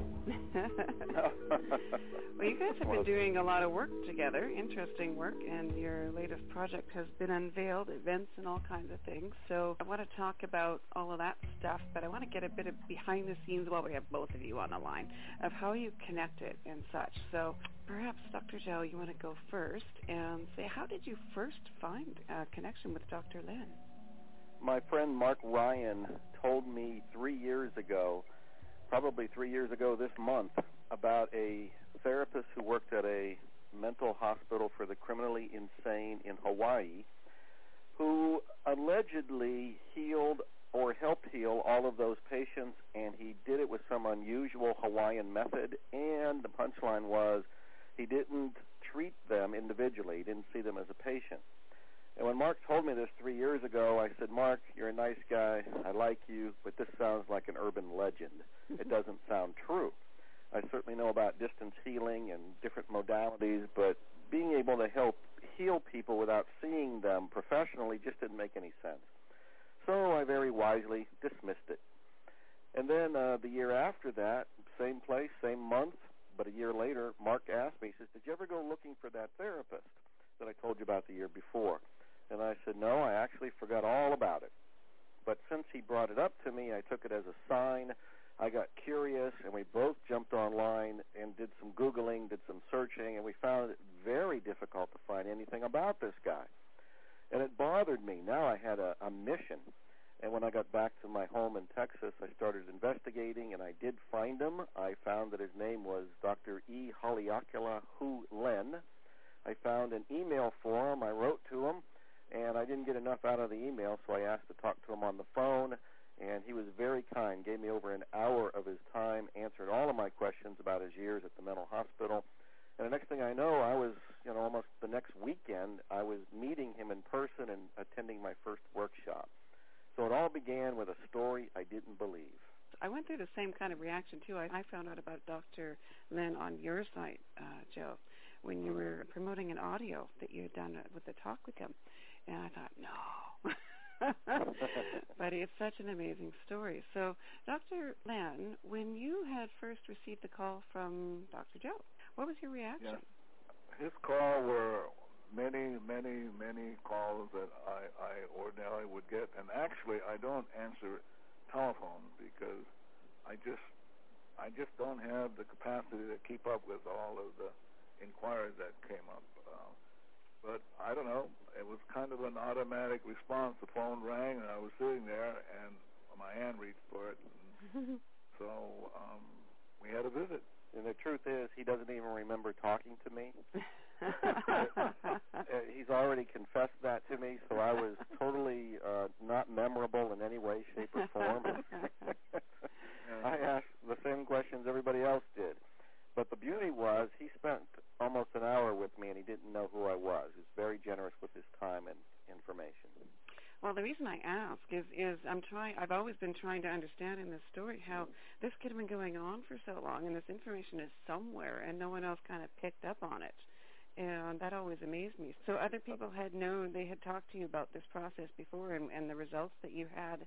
Oh, yeah, I've been doing this 25 years. So, just the nutshell version. Anybody listening, you can go to the News for the Soul archives, which are always all free, and hear the previous shows that we've done, both with Dr. Joe Vitale and Dr. Hu Len. They're all in the archives there, and it explains in much more detail the story that we're about to give the nutshell version of. But in brief, as you've said already, Dr. Joe, these people that weren't even being physically met with by Dr. Len, all the patients had gotten better. Well, Dr. Hu Len can explain that better, but my understanding is, and I'll say this first and then let him correct me, but my understanding is none of the patients did Ho'oponopono. The only person who was doing it when Dr. Hu Len first arrived was Dr. Hu Len. And he did it quietly, he did it on his own, and it's a very internal process. It's between him and the divine, and he's basically holding the awareness of the problems he felt within himself as he looked at the therapist, or not the therapist, but the patients there. And as he's feeling whatever he's feeling, he's addressing the divine and saying things like, I'm sorry, please forgive me, thank you, and I love you. And as he quietly did this, as time went on, things slowly began to change. Patients who had to be shackled didn't have to be shackled. Patients who were sedated didn't have to be sedated. Patients who were considered to be there for their entire lives were being released. And all that was happening that anybody knew was change was happening, but they didn't know where to give any credit or blame for it. And I would say it was Dr. Hu Len quietly doing Ho'oponopono that was causing the change. Now, let's see what he says. The only thing I would comment on is that I wasn't doing anything on the patients. What I was working on was the data in me that caused me to experience them or perceive them or see them in the way in which my data was saying. They're sick, they're violent, and as I worked on the data, my perception of them, whatever the cause of my perception of them, as I worked only on the data in me, not on them, in me, then as the data got erased from me, however the divinity does it, I have no idea. That when I do my cleaning on the Ho'oponopono, it's then in the hand of the divinity. And so divinity really is the being who makes the changes. So the idea in the book that Joe and I put together is that when you do the Ho'oponopono, divinity has the capacity to take the data which one perceives as a problem and transforms the data to nothing. So the data gets zeroed out in me, the data gets zeroed out in the patient, the building, the ground, the document, everything gets zeroed out, and then because we're back to pure state called clarity, then everybody gets whatever they need from the divinity, not from me. And so people, like Joe is saying, people who were shackled no longer get shackled. The use of seclusion rooms simply faded away. Nobody decided and had it as a goal that we should shut down the seclusion room. It just happened because the data was being released. And you weren't trying to fix them. You were working on whatever it was in you. You were, for lack of better words, fixing whatever it was in you. Yeah, and one needs to be really clear about this, because as I'm watching the internet, one needs to be really precise. And that is, only the divinity can transform the data, playing suffering, playing blame, playing thinking, coping, managing, making people wrong. Only divinity can take that data in me and erase it. So when people ask me if I'm a shaman, I said, no, I'm a garbage collector, just simply recycling the garbage. Am I a healer? No, only divinity can do that. And so the idea is that everything is data. So whether we our experiences are up or down, it's data in the subconscious replaying, and the mind just follows the data. And so by erasing the data, by petitioning divinity to erase the data, it gets erased in you. Since we're all interconnected, it gets erased in all the beings throughout the cosmos. You know, and what always comes up for me when I hear you talk about this is collectively, like the fact that you two have connected and you're doing work on a much broader scale now. Now people know about your work and this amazing story on a much bigger scale, and even after today, and getting out there more on more radio stations and more media. Does that make a difference on the effectiveness? I mean, what can we do with this? And does it make a difference when more of us do it together? Joe? Oh, I was waiting to hear your answer to that. I'm waiting to hear yours, Joe, so I can bounce off of yours, Joe. Okay. Well, I'll tell you what Dr. Hulen told me in the very first workshop that I did with him. And I met him there and loved him and wanted to do more with him, and said I wanted to write a book about this. And he was a little open, but he was also had his opinion that nobody else needs to do this work. Only you do. If you do it, then you can have the same kind of experience that Dr. Hulen did at that hospital. He does the work, not trying to change anybody. He's just taking out his own garbage. And as he's taking out his own garbage and allowing the divine to clean up, everything around him in that hospital changes. And so from the perspective that he was telling me at that weekend is, Joe, you just do it. Or even better than that, he just do it. And as he does it, the world changes. Now, I didn't quite settle for that because I was driven by wanting to share the things I'm in love with. And so I really wanted to write a book, feeling that if I could write a book about zero limits, about this healing technique, and I can get him to help me with it so I know I'm accurate and I'm factual in what I'm explaining, and more people knew of this, then I could just imagine that it would speed up divinity's ability to clean the universe. And so that's my take on it, and I can't wait to hear what he has to say about this. A friend of mine, when I did a class recently in Raleigh, North Carolina, a friend of mine gave me a caricature of a cartoon that was done in some magazine or newspaper. And the cartoon showed two things. It showed a guy holding a book in a bookstore, standing under the sign saying self-help. And then in the distance, in the same cartoon, there's a bunch of people sitting around the table, and over them is a sign that says, fixing other people. and so I'm not here to fix other people. They're perfect already. Perfect. I mean, they're created in the exact likeness of the divine. They're perfect. What is imperfect is the data in me that says they're not divine. So, for example, the word aloha. When you say aloha to someone, really in the deepest part of your being, which is zero, you're saying to them, I'm in the presence of God. And so to think that you're going to fix God is utterly ridiculous. It's just ridiculous. I'm looking at something, and I don't see that person, I don't experience that person as godly, then, boy, I should be looking at myself and saying, what is going on in me that I'm experiencing anger, resentment, annoyance, irritation, blame?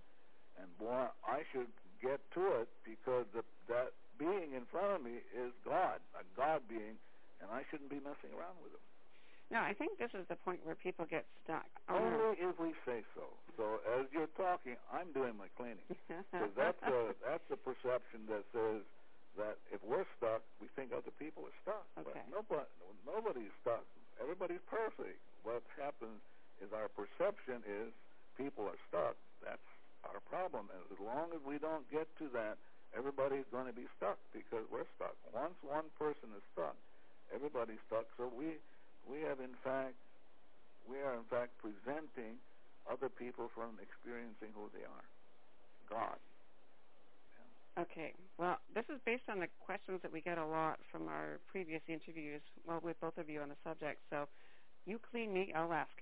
I'm not cleaning you. I think that's very important. I didn't clean patients. I'm cleaning the data, my perception. Okay. That's where people have go screwy. As I'm watching the so-called zero limit idea get worked on, contorted, so I get to clean that. Oh, the people are saying, I get to clean that.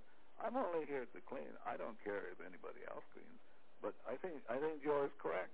Joe has this ability to share this information. But ultimately, I'm responsible for whatever's going on in me, and I'm willing to do that. I'm willing to clean. Yeah. Beautiful. Okay. The question that comes up a lot that I have and other people have is when you're sitting there, I can be on a veranda sipping a Mai Tai or something, diet pop, and have somebody walk by who's angry and having their own experience, and I'm looking at that person and I can see their God, their divinity, but they're, God having a bad day. So how do I get into full responsibility mode with seemingly external things? Cole? I will answer that first, I guess. Go ahead, Joe. Well, what I look at is that I am not looking at what the other person is going through or what the other person is looking like they're experiencing. I'm looking at what I'm experiencing. So if I look at another person and I perceive that they are angry, that's what I'm cleaning within myself. Because it's not the other person. I don't even know what's really going on in the other person. Mm-hmm. I might think they're angry, and they might not even be angry. It might just be my misperception, my misunderstanding. And so whatever I see out there and how I feel about out there is what I take to the divine. And I'll say something equivalent to, I'm sorry for this perception I have. I have no idea where it came from. It could have come from the past. It could have come from past lives. It could have come from when I was sea salt. I don't know. But please forgive me for it. Thank you for listening. Thank you for resolving this. Thank you for cleaning this in me. And then I always go back to what I think are the three most powerful words, and that's I love you. And if I can say I love you to the divine and truly feel love as I say it to the divine, I can move into tears of rapture. And then I begin to feel like there's nothing wrong with the other person at all. And again, I don't even know what's going on in the other person. When I say I sense they're angry, that's my perception that I clean on. I don't clean on the other person at all. I clean on me. And more often than not, though I don't keep tabs on this, I find out that the other person seems to change. But really, they didn't even change. It was me who changed. Everything is done from the inside of me, and it's due to my relationship to what I call the divine, which is a term I got from Dr. Hulen, which seems politically correct to me, and I like using it. So it's my relationship to the divine. And that makes sense. That was a good explanation. So you're not just relying on your perceptions, you're cleaning them. Well, what I learned from Dr. Hulen and what we write about in the book Zero Limits is that our perceptions don't have a clue what's going on. That's based on our conscious mind. And our conscious mind is so insignificant in its power to assess any situation, let alone another person or what's going on in another person's mind or body or their feeling or their spirit. So for me to trust my conscious mind and my conscious view of things is to totally be misled down a dark alley. It doesn't have a clue what's going on. And that's why I basically have to turn it over to the divine, which has access to everything. I don't. I only have this little peephole into the universe through my conscious mind, and everything else that's going on, I'm not consciously aware of. Okay. Do you want to add anything to that, Dr. Len? No, I have nothing to add to that. He said it. I didn't hear anything come up, so I'm grateful to him. Perfect. And the book, of course, if we haven't mentioned it yet, Zero Limits, when did that come out? Just June 29th, I think. It's only been out a short time. And I want to mention a couple things about this because this is fairly miraculous, and it's my term, but I believe it. That book became a #1 bestseller at Amazon. It actually became a top 100 bestseller at Amazon 3 times, and the first time the book didn't even exist yet.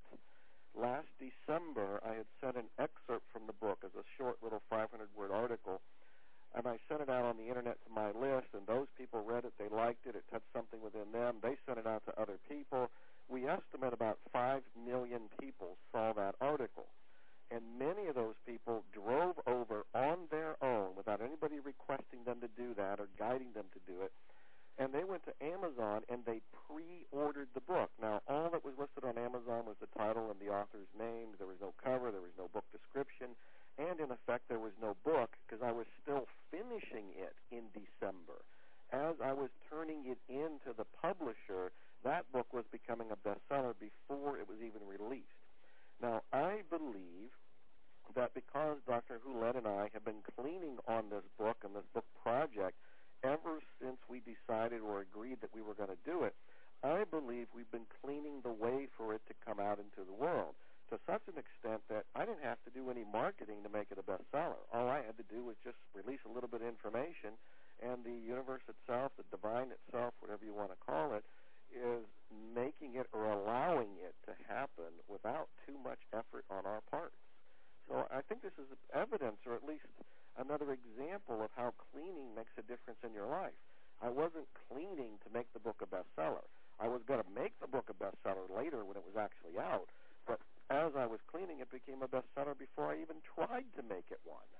Which is a huge statement from you, being the author of Spiritual Marketing, the Hypnotic Marketing series, and Mega Marketing, basically. I have many books, but I've never had one become a bestseller before it was finished.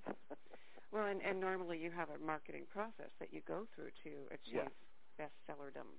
That's exactly right, yes. Very interesting indeed. Well, I'll tell you what I did. Before having both of you on the show today, I sent out a notice and offered to have over 31,000 News for the Soul listeners that are subscribed to our e-news ask questions so they can absorb more about Ho'oponopono and making it a practical application for their own lives. And I was overwhelmed. Yeah, I bet. I was absolutely overwhelmed with the responses. So what I've been trying to do is kind of assimilate the temperature of a lot of what was coming in the questions so far. But I'm hoping that we can get to a couple of them specifically. Now, the event, I wanted to ask you about that first. You have an event together that's coming up? Yes. Dr. Hulen and I are going to be doing a Zero Limits weekend retreat in Maui, Hawaii on December 1st and 2nd. Dr. Hulen and I will take turns talking, and there's no structure to this. It's much like the way we live our lives today. It's led by the divine, and we just keep cleaning as we go through it. I would guess that Dr. Hulen would do most of the talking, and I'm his happy sidekick or straight man. But you never know. It could go any way that any way could go. And instead of trying to sell the seminar, which I don't do, I just tell people if you're interested in Ho'oponopono, the story of Dr. Hulen, or you've read the book, or even if you haven't read the book, if you feel called to go to the Zero Limits weekend retreat, then send an email to zero@aweber.com. That's ZERO@AWEBER.com. and you'll get information on it. Then you can decide if you want to meet us in Maui or not. I'm looking forward to it because I just want to hang out with Dr. Hulen and hear his stories. And whatever else happens will just be whatever else happens. I think that's probably correct in a sense that I'm just hanging around Joe and doing the cleaning. I'm hanging around whatever comes up I need to clean with. I'm going to do the cleaning, and so the event manifests. And if I'm doing my cleaning, hopefully the divinity will do the seminar, and I get to go, wow. But we will see. The reason I wanted to ask you about the event before we started with the questions, one of them had sent in, most people were asking about the practical application of Ho'oponopono in, specific issues or whatever in their life. But one person had written in a different question. At first I wasn't going to include it on the short list here, but then I thought, it's interesting. I'd like to see what the Ho'oponopono response would be. This comes from Vicki in Philadelphia, and she is absolutely impassioned to go to a seminar with both of you. And she was asking about, she has this burning desire, but should she go because she will be using her bill-paying money to attend? So from a Ho'oponopono perspective, do each of you want to give a response to Vicki? Well, my earth-level response is I don't believe people should be spending their bill money to go to a seminar that's not going to happen for several months out. If she wants to go, I would say that you might want to clean on whatever comes up when she thinks of money. So I'm guessing she probably has a scarcity mindset, and I'm cleaning on this as I'm saying it. So I'm trying to explain that when something like this comes up, I regard it as a shared experience. Like I may have a leftover program within me that's concerned about money and scarcity and paying the bills.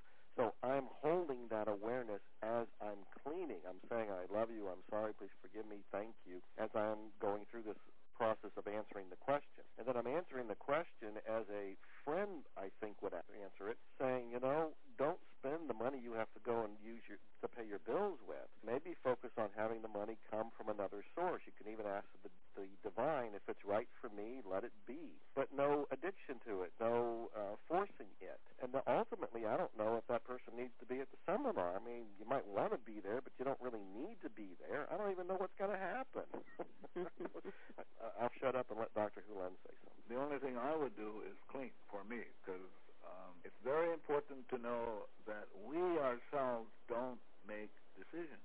So we want to be clear that when something moves us, that is in fact an inspiration from the divine, not some data playing from the past. So for me, I would just continue to do my cleaning, and if I do my cleaning, then whenever that time comes, whether she shows up or not, I'll look over the horizon. I will do my cleaning and see who comes over the horizon. So I'm not here to tell people what they or they should not be doing. I'm here to be 100% responsible, and I'm doing my cleaning. Well, I wanted to ask that one because, it's interesting how we can be spiritual as all heck, and then the money thing comes in. And, let me pause there for a second. When you say the money thing comes in, when anybody says anything comes in, the frustration comes in, the anger comes in, the sex comes in, the romance comes in, the money comes in, that's an opportunity for cleaning.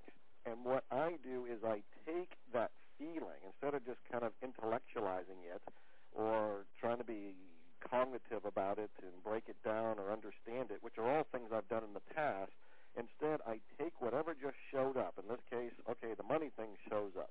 I take that, and in the background in my mind, and I'm articulating this so everybody understands what I'm doing silently. And this is what I'm doing within myself. I hold the feeling of, there's the money thing, and then I say, okay, universe, the divine, I'm sorry for this program. I don't know where it came from. I don't have a clue. Please forgive me because I have some sort of role in this. Here it is in my awareness, so I've got some sort of involvement in the program. Thank you for listening. Thank you for removing this. Thank you for cleaning this. Thank you for listening to me. Thank you for my life. And then I love you, always going back to that rapport state, which can put me in a state of rapture when I really feel like, oh, God, it is such a privilege to be alive, and I can communicate with the divine and be one with the divine, and where I want to be is zero limits, where there aren't any of these programs and where the money thing doesn't surface. But when the money thing surfaces or anything surfaces, that's my opportunity to clean. So Joe is making a very important point, and it's really a secret, if you want to use the word secret, and that Joe and and I notice that every time there's a problem, we're always there. I mean, it's really important to get that one, because the problem always originates within the self and never outside. So what does that mean? Well, it means then that the data is playing. Something's going on called data or information in the subconscious that's playing, because that's what you're experiencing. You're not experiencing that person not having any money. You're experiencing your reaction to that person. And if one would be willing to clean up one stuff, I think Joe made the point, which is really an interesting one, and that person may decide or comes up, the inspiration is, why are you going to waste your time there? You can go elsewhere. You can go on vacation into the Poconos or something. So what we're hoping to do is, as Joe and I clean, only the people who are moved to come will come, as opposed to if we don't do our cleaning, folks who are going to come, you go, uh-oh, boy, that's what's going to happen. People who show up that really don't need to be there because we weren't 100% responsible for cleaning up our stuff. Yeah. Well, I think that explanation and what you just walked us through as well, Dr. Joe, was perfect, because that gives you, a real clear idea of what to do in those moments as those things come up. So thank you for that. Well, it answers any question you asked after this has already been answered for anybody listening, and also for myself. Whatever the next question is, it's going to have a fill-in-the-blank kind of program in it. That's what we've been calling in the book programs, beliefs, limitations, what Dr. Hulen refers to as data. That's in the way of experiencing the divine and experiencing the inspiration in the moment that could lead to wealth, success, happiness. I don't know what that could be. It could be anything, because it's coming from the divine. But any question that comes up is coming up from our conscious, doesn't know everything awareness, and it's going to be the same answer.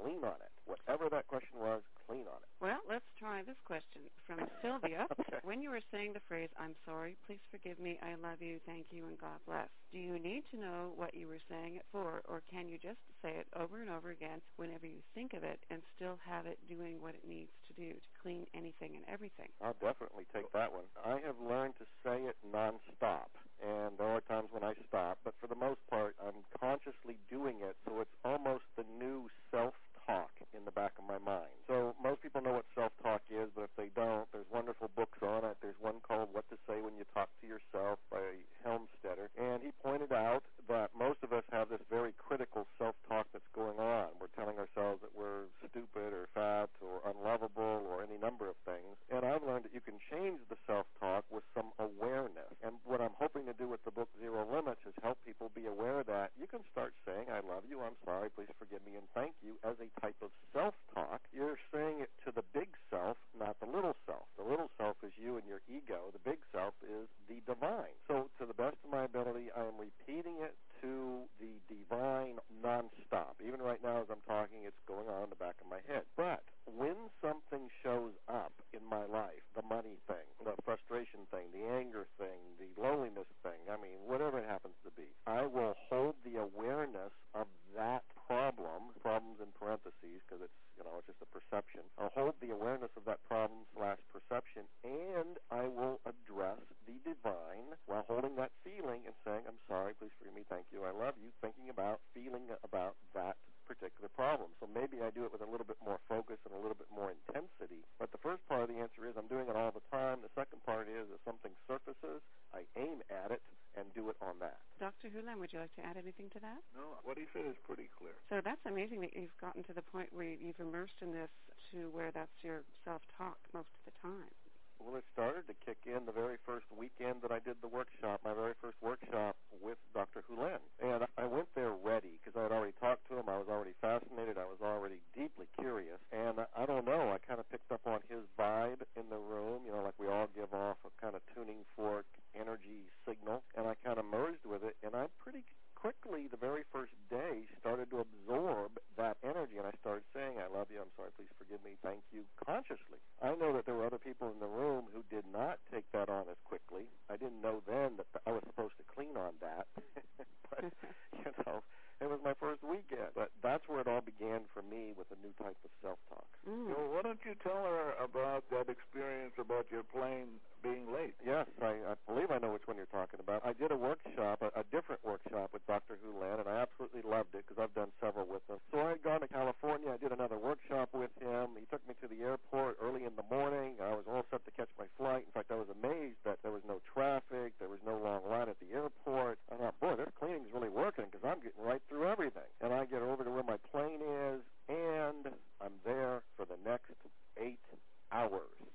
My plane had a problem with it. They had to get another plane. They had problems with that plane. And I looked around, and there were people that were royally upset. There were some people that just were screaming. There were some people red-faced angry. There were people giving everybody else a hard time. A few people just kind of went with the flow, and they're reading books, and they're doing whatever, but they're making their phone calls. I sat there, and I was totally okay with it, but I kind of talked to the divine saying, okay, you got me here, sitting here. What do you want me to do? And I felt the inspiration to go buy paper, which is I didn't have it with me. I didn't have a laptop with me, which is kind of odd for me as an author. But I was cool with it. I went and bought a yellow tab of paper, came back to my seat, and I started writing. And I didn't even know what I was going to write, but I ended up writing what became a large part of the now existing book, Zero Limit. Had I had caught my plane and just taken off, I never would have written all of that. I never would have jump-started the book. And that section that I wrote while I was, in quotes, stuck at the airport is one of my favorite sections in the entire book in Zero Limit. And many people have commented on it saying there's a spirit of fun to it, there's a sense of humor to it, there's a lot of clarity to it. And I thought to myself, boy, if they only knew I wrote that at an airport because the plane was 8 hours late. Wow.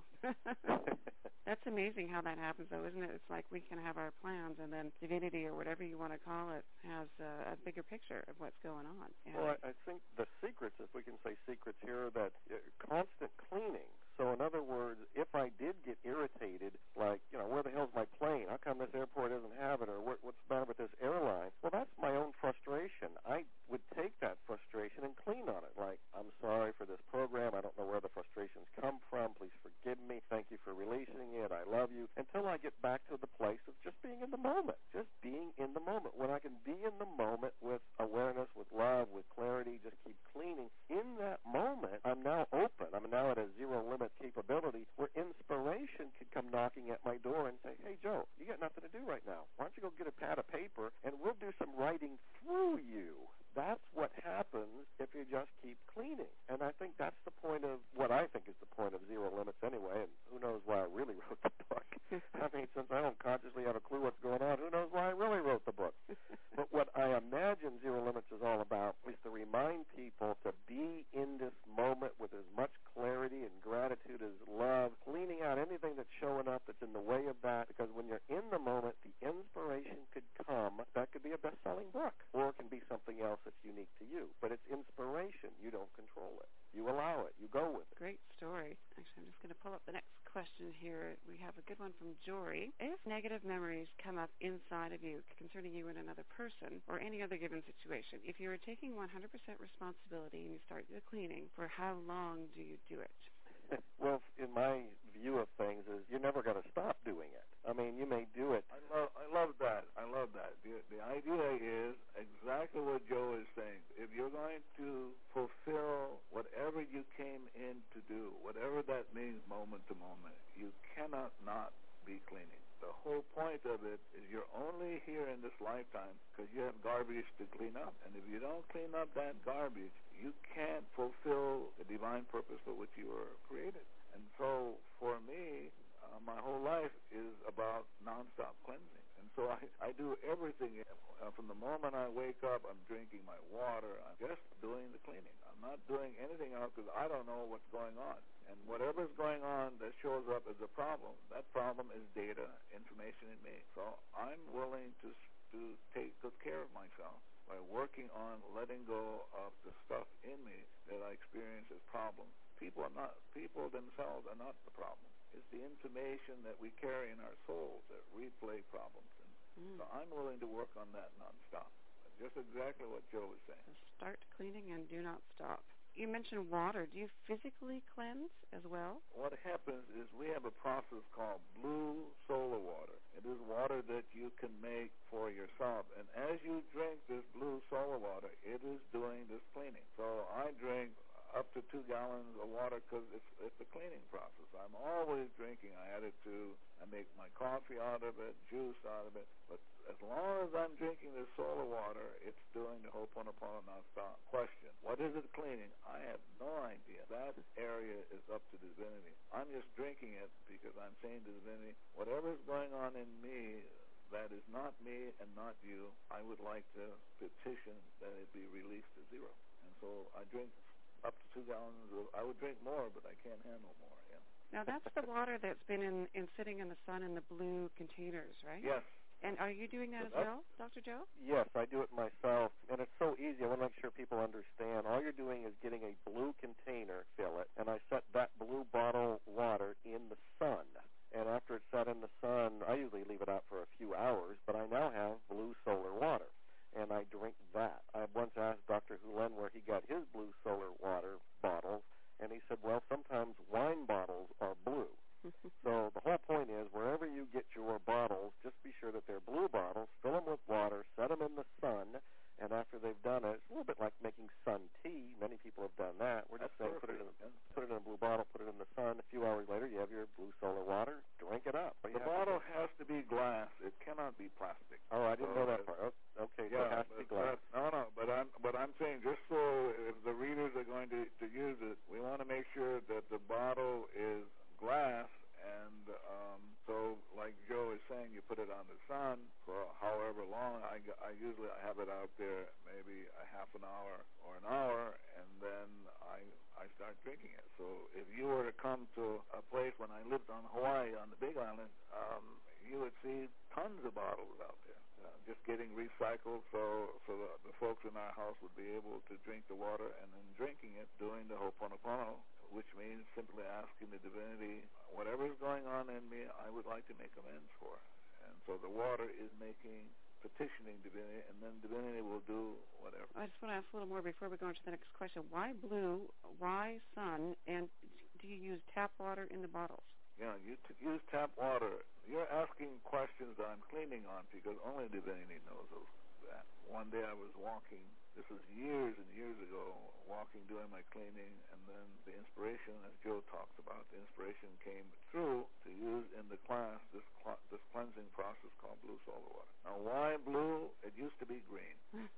Why tap water? I have no idea. I remember one day I was doing my cleaning with a client that I had. I heard the inspiration came in after I did my cleaning, and now I was what the Hawaiians call maha'oi. I was nosy. So I said to divinity, can you tell me why that? And divinity said, it's none of your business. Just do it.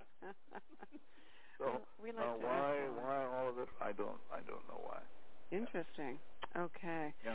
All right, let's go to the next question. The last one came from Holland, by the way, of Joy. The next one is from Michael in Maryland. Dr. Lynn, when you say there is no out there, are you saying that we never get out of our sense perceptions in this life, or that what we are perceiving with our senses is not really real at all? You're not perceiving with your sense. What you're perceiving with is the data. It's like if you read Faust or you read Shakespeare. One of the beautiful epigrams in Faust by Goethe is that you always see it from your heart. So you never see it. You can't get outside of yourself. And so you're always perceiving, feeling, thinking from yourself. Well, what is that? Well, you yourself don't think. It's the data that thinks.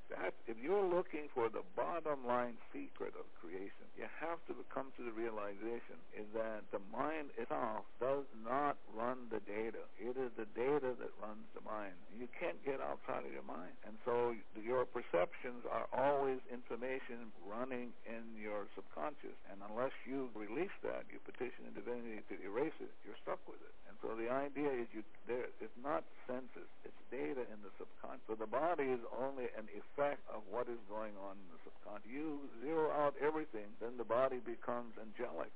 It moves to another realm of being. Okay, so it's yet another layer of not relying on those perceptions. Bottom line is that the cause of your perception and your experiences are really memories and data in your subconscious. When that plays, that's what you experience. You don't experience the other person. If you were at zero, a pure state of mind, you would experience the other person is gone. So this idea of being willing to know that person in front of you is really a God-created being, And if you see that person otherwise, you should look at yourself. Ask yourself, what's going on in me that I perceive you or Joe or anybody as not being in the image of God? Okay. Let's see if we can get one or two more in really quickly. Do you have any questions that were nasty? I'm interested in nasty questions. I love it. Yeah. So if you have any questions that were nasty, I would like to handle one of those. No, whatever that is. Okay. All right. Let's see how we can do for nasty. Give me a minute while I love nasty responses because the nastiness tells me I should look at myself. Well, while she's looking at that, I'll bring up one that showed up. There are several reviews of our book on Amazon. Some of them are raving reviews because they give it 5 stars and they say this book's going to elevate humanity and raise consciousness and blah, blah, blah. And some of them are 1 or no stars, also raving about the book, but raving mad about the book. And so I love that. I love that. And, we've got people in there that say it's nothing but a sales tool trying to get people to sign up for workshops, that I plug every product I've ever written in my life, which would take 43 pages to do. And one person even suggested that you weren't even real, that I made you up as a literary device to make a point. And so what is your take on, we've got 2 sides here that are dramatically opposite, a whole cheering system for the book and a whole bunch of people against the book. Are you asking me, Joe? Yeah, I'm asking you. Oh, well, again, I'm going to go back to our forefathers and our foremothers, Emily Dickinson, Whitman, Faust, Goethe. The bottom line is that behind every cloud there is a silver lining. So if we're willing to cling to that, because it's only our stuff, it's like working with schizophrenic people. One day I was working with somebody. They said to me, "Wow, you work in the psychiatric unit." I said, "No, I work in a psychiatric world." It's crazy. For example, I just recently got back from Philadelphia, and in the Philadelphia Inquiry, 221 people are already been murdered. So the question always comes, okay, so I get to clean that. So I like nasty stuff because it tells me that if I'm willing to let that go, behind that there's a silver lining.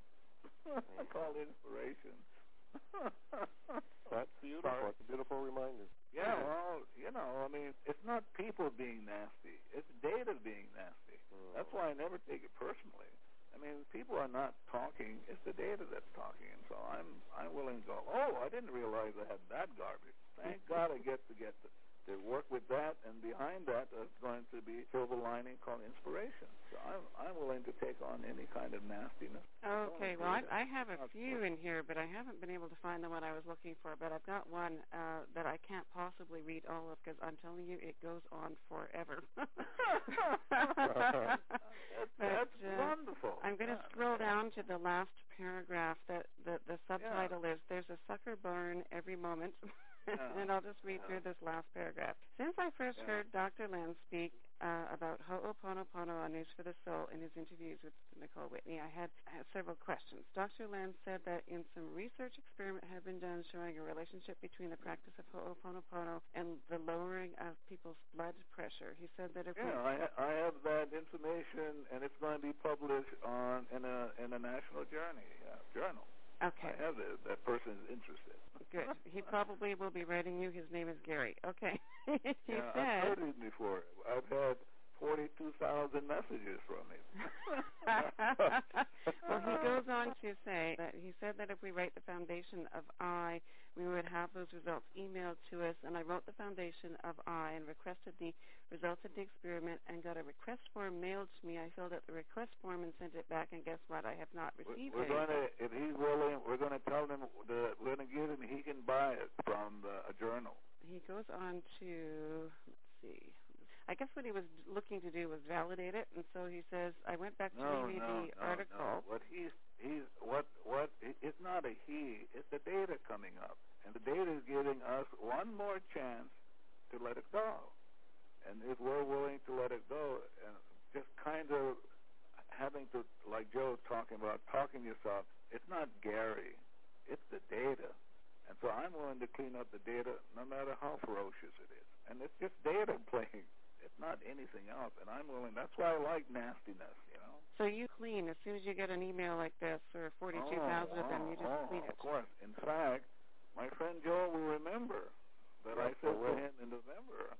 I know exactly what you're going to say. Yeah, and so I said hello, and so this is what's coming up, which is great. But what I didn't tell Joe, and I withheld from him, was the fact behind all of that is the silver lining. And if we don't get to the poop that hits the fan, we won't get the rewards, which are the gems behind our willingness to let go. And so divinity can inspire us. Yeah. So you look forward to the poop coming up? Not particularly. But what I do is I'm always working on the poop. So if I show up at the place, if poo is going to show up, it won't show up with such ferocity. So, for example, one of the things that Joe and I will do, I've asked Joe to do, is the class in Mali. I've asked Joe, and he's already sent me the list of, so far, the people who have signed up for the class. So now I have their names, and I'm saying to divinity, I would like to make amends for whatever is going on in me and my family relatives and ancestors with each one of these students and their family relatives and ancestors, the land where the class is going to take place, the buildings that's going to take place, the hotel, all the documents, letters. I would like to make amends. So now Joe sends me that in. I can do the cleaning beforehand, so if there's anything that's going to come up, it won't come up with such ferocity. But if I don't clean, I just show up without being 100% responsible, without coming in peace, I'm going to get what I deserve. That is, I'm going to get mowed down. And I deserve it because I wasn't 100% responsible. This is why it's so important to clean. If you're sitting out in your lanai or out in your balcony and somebody comes by crazy, you deserve that because you should have been cleaning, and maybe it would have come up, but not with such ferocity. So that's the whole idea of Ho'oponopono, is to delete the data so that it won't hit you on your blind side. Yeah. So you're deleting it before it hits you. Yeah, I worked on this program. You got thousands and thousands of people listening. I have a responsibility to come on this program in peace. And so I have responsibility. So I did my cleaning beforehand, days and days beforehand, with you, with Joe, the television station, the people who are listening, all the electrical devices. I'm doing my cleaning because I want to make sure I come in peace. And that's my only purpose for living, is to be at peace with myself. And as long as I'm at peace, everybody will be fine. But if I'm not at peace, boy, will it show up in my face, you know. Okay. Well, I appreciate you so much for being here, both of you. Dr. Hu Len, who you can find online at ho'oponopono.org. And, of course, Joe Vitale from The Secret and Spiritual Marketing and all of that and much more, MrFire.com. Thank you, both of you, for doing this work. Thank you. And being here today. Thank you, Joe. Oh, thank you. Thank you. Thank you for putting this on, too, Nicole. And if people want to read an excerpt from the book, they can just go to zerolimits.info. www.zerolimits.info, and they'll see a picture of Dr. Hu Len and me. They read an excerpt of the book, and you'll even hear an audio, a very short one, of Dr. Hu Len giving a definition of Ho'oponopono. That's on zerolimits.info. So, Nicole, I would like to thank you and your listeners. So you have a nice day. Thank you. You too, Dr. Len, and thanks both of you again for being here today. Godspeed to all your listeners. Talk later. In December 2005, News for the Soul host Nicole Whitney experienced the most dramatic, life-changing psychic reading of her life. In that brief 10-minute mini-session, she released years of emotional baggage when Carrie O'Connor connected with a recently deceased family member, bringing Nicole a life-changing message from beyond the grave. Since that fateful day, Nicole has invited Carrie O'Connor on as a regular News for the Soul guest to do readings on the air. But you do not have to wait. Carrie is available for private sessions right now. Nicole has laughingly suggested wearing goggles and a helmet for these sessions because of the powerful energy that seems to come through Carrie when she's doing a reading. But don't take our word for it. Experience it for yourself. So pack up your goggles and helmet and book your life-changing session with Carrie O'Connor today. Go to InsideOut-OutsideIn.com. That's InsideOut-OutsideIn.com. Joe Dunning is a most unusual spiritual teacher and healer. After working with Joe, many people experience profound physical healing or find that they're finally free from the pain from past traumas and abuse. And now you can have a direct experience with Joe Dunning yourself for free. On the last Tuesday of every month, News for the Soul listeners can take part in Joe Dunning's free monthly teleconference event. Go to joedunning.com now to find out more. That's joedunning.com. Who are you? Why are you here? What is the meaning of life? These burning questions have plagued mankind throughout our existence. How would you like to experience a process that would allow you to have some of the answers? Answers that would cause you to live with higher awareness and deeper authenticity from now on? Well, you can. Warrior Sage is offering an experiential 5-day enlightenment workshop called Illumination Intensive. Regularly about $3,000 to attend, Satyan Raja of Warrior Sage is offering this life-changing 5-day course to News for the Soul listeners totally for free. That's right. The tuition has been completely waived for all News for the Soul listeners. Satyan says this experience is so profound, he wants to share it with the world. So don't miss out on this special opportunity. To have your own direct experience of awakening with Warrior Sage, go to IlluminationIntensive.com now and tell them News for the Soul sent you. That's IlluminationIntensive.com. We'll be back with more life-changing talk radio in a moment. Did you know that News for the Soul is home to the largest totally free life-changing audio resource on the World Wide Web?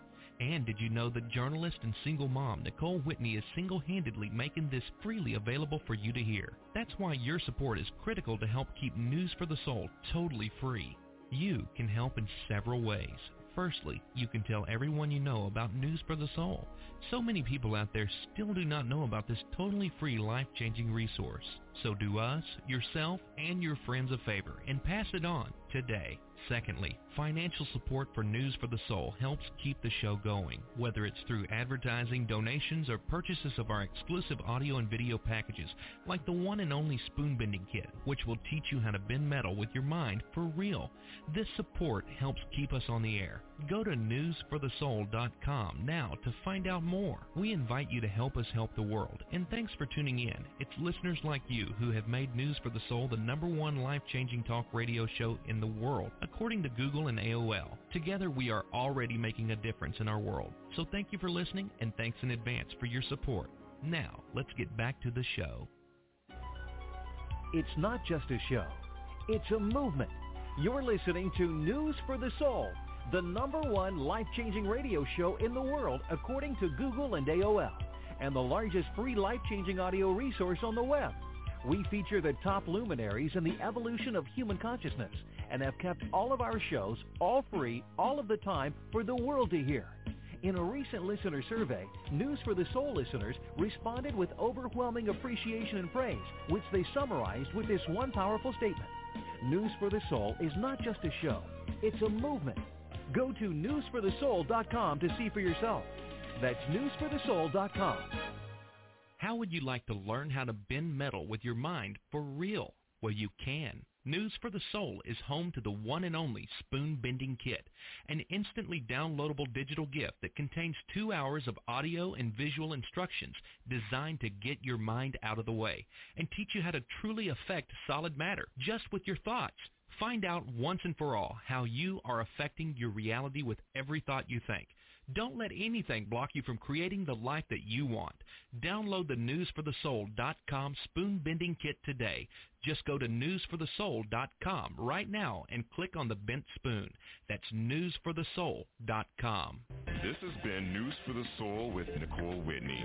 Visit us anytime online at www.newsforthesoul.com, where you can listen to all our previously aired shows at any time and so much more. Have a great week, and remember, what you focus on expands.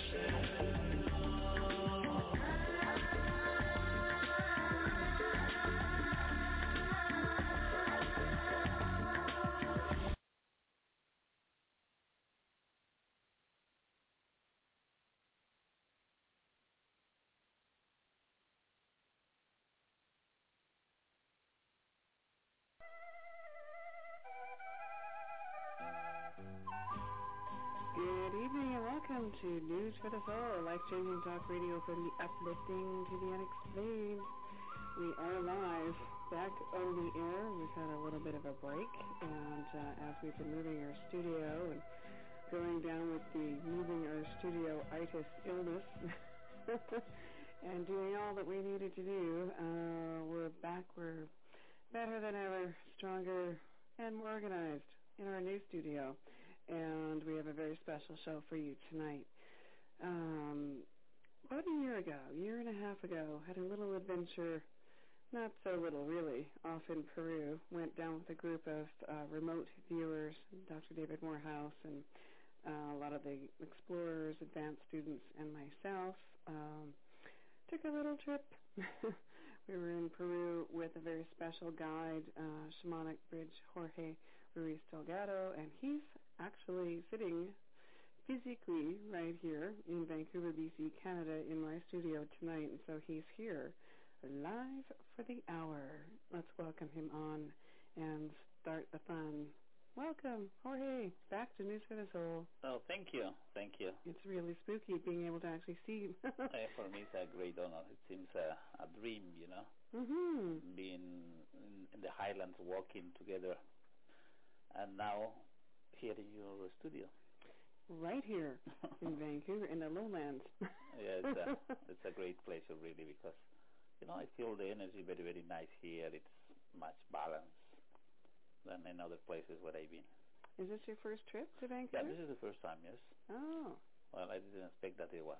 I'm going to come that quick. But the great connections, you know, with people from Canada, always, you start like a spiral, you know, like a bridge. And as much your awareness is opening, is expanding, that connection, you know, can be manifest in different ways. Like now, and physical, we are here. I know, and it was funny, you know, has it been? It was a year and a half since we had our adventure up in Peru together. Actually, I'm sitting here, been holding my heart-shaped, what kind of crystal is this? This is a quartz crystal, but it has like lines of golden rays. It's like weaving a textile inside. Well, it's been my most prized crystal position because you gave it to me in a birthday ceremony on Machu Picchu a year and a half ago. And it's amazing being able to still kind of hold it to the heart, you know, and I felt like when you came here today and we sat down and we started talking about Machu Picchu, it was like yesterday. It wasn't like a year and a half ago. It was like everything's been changed. Everything's been different for all of us that were there with you, going through all the ceremonies and participating at all the different ritual and sacred sites. It was a profound, literally life-changing experience. So have you felt that connection? Like, have you sort of felt in touch with us since we left in some manner? Of course. When we are together for so many days, and when we are enjoying the places, you know, connecting, drinking from these great fountains of energy, and we have this kind of ecstasy, you know, and these beautiful places, obviously the connection is there.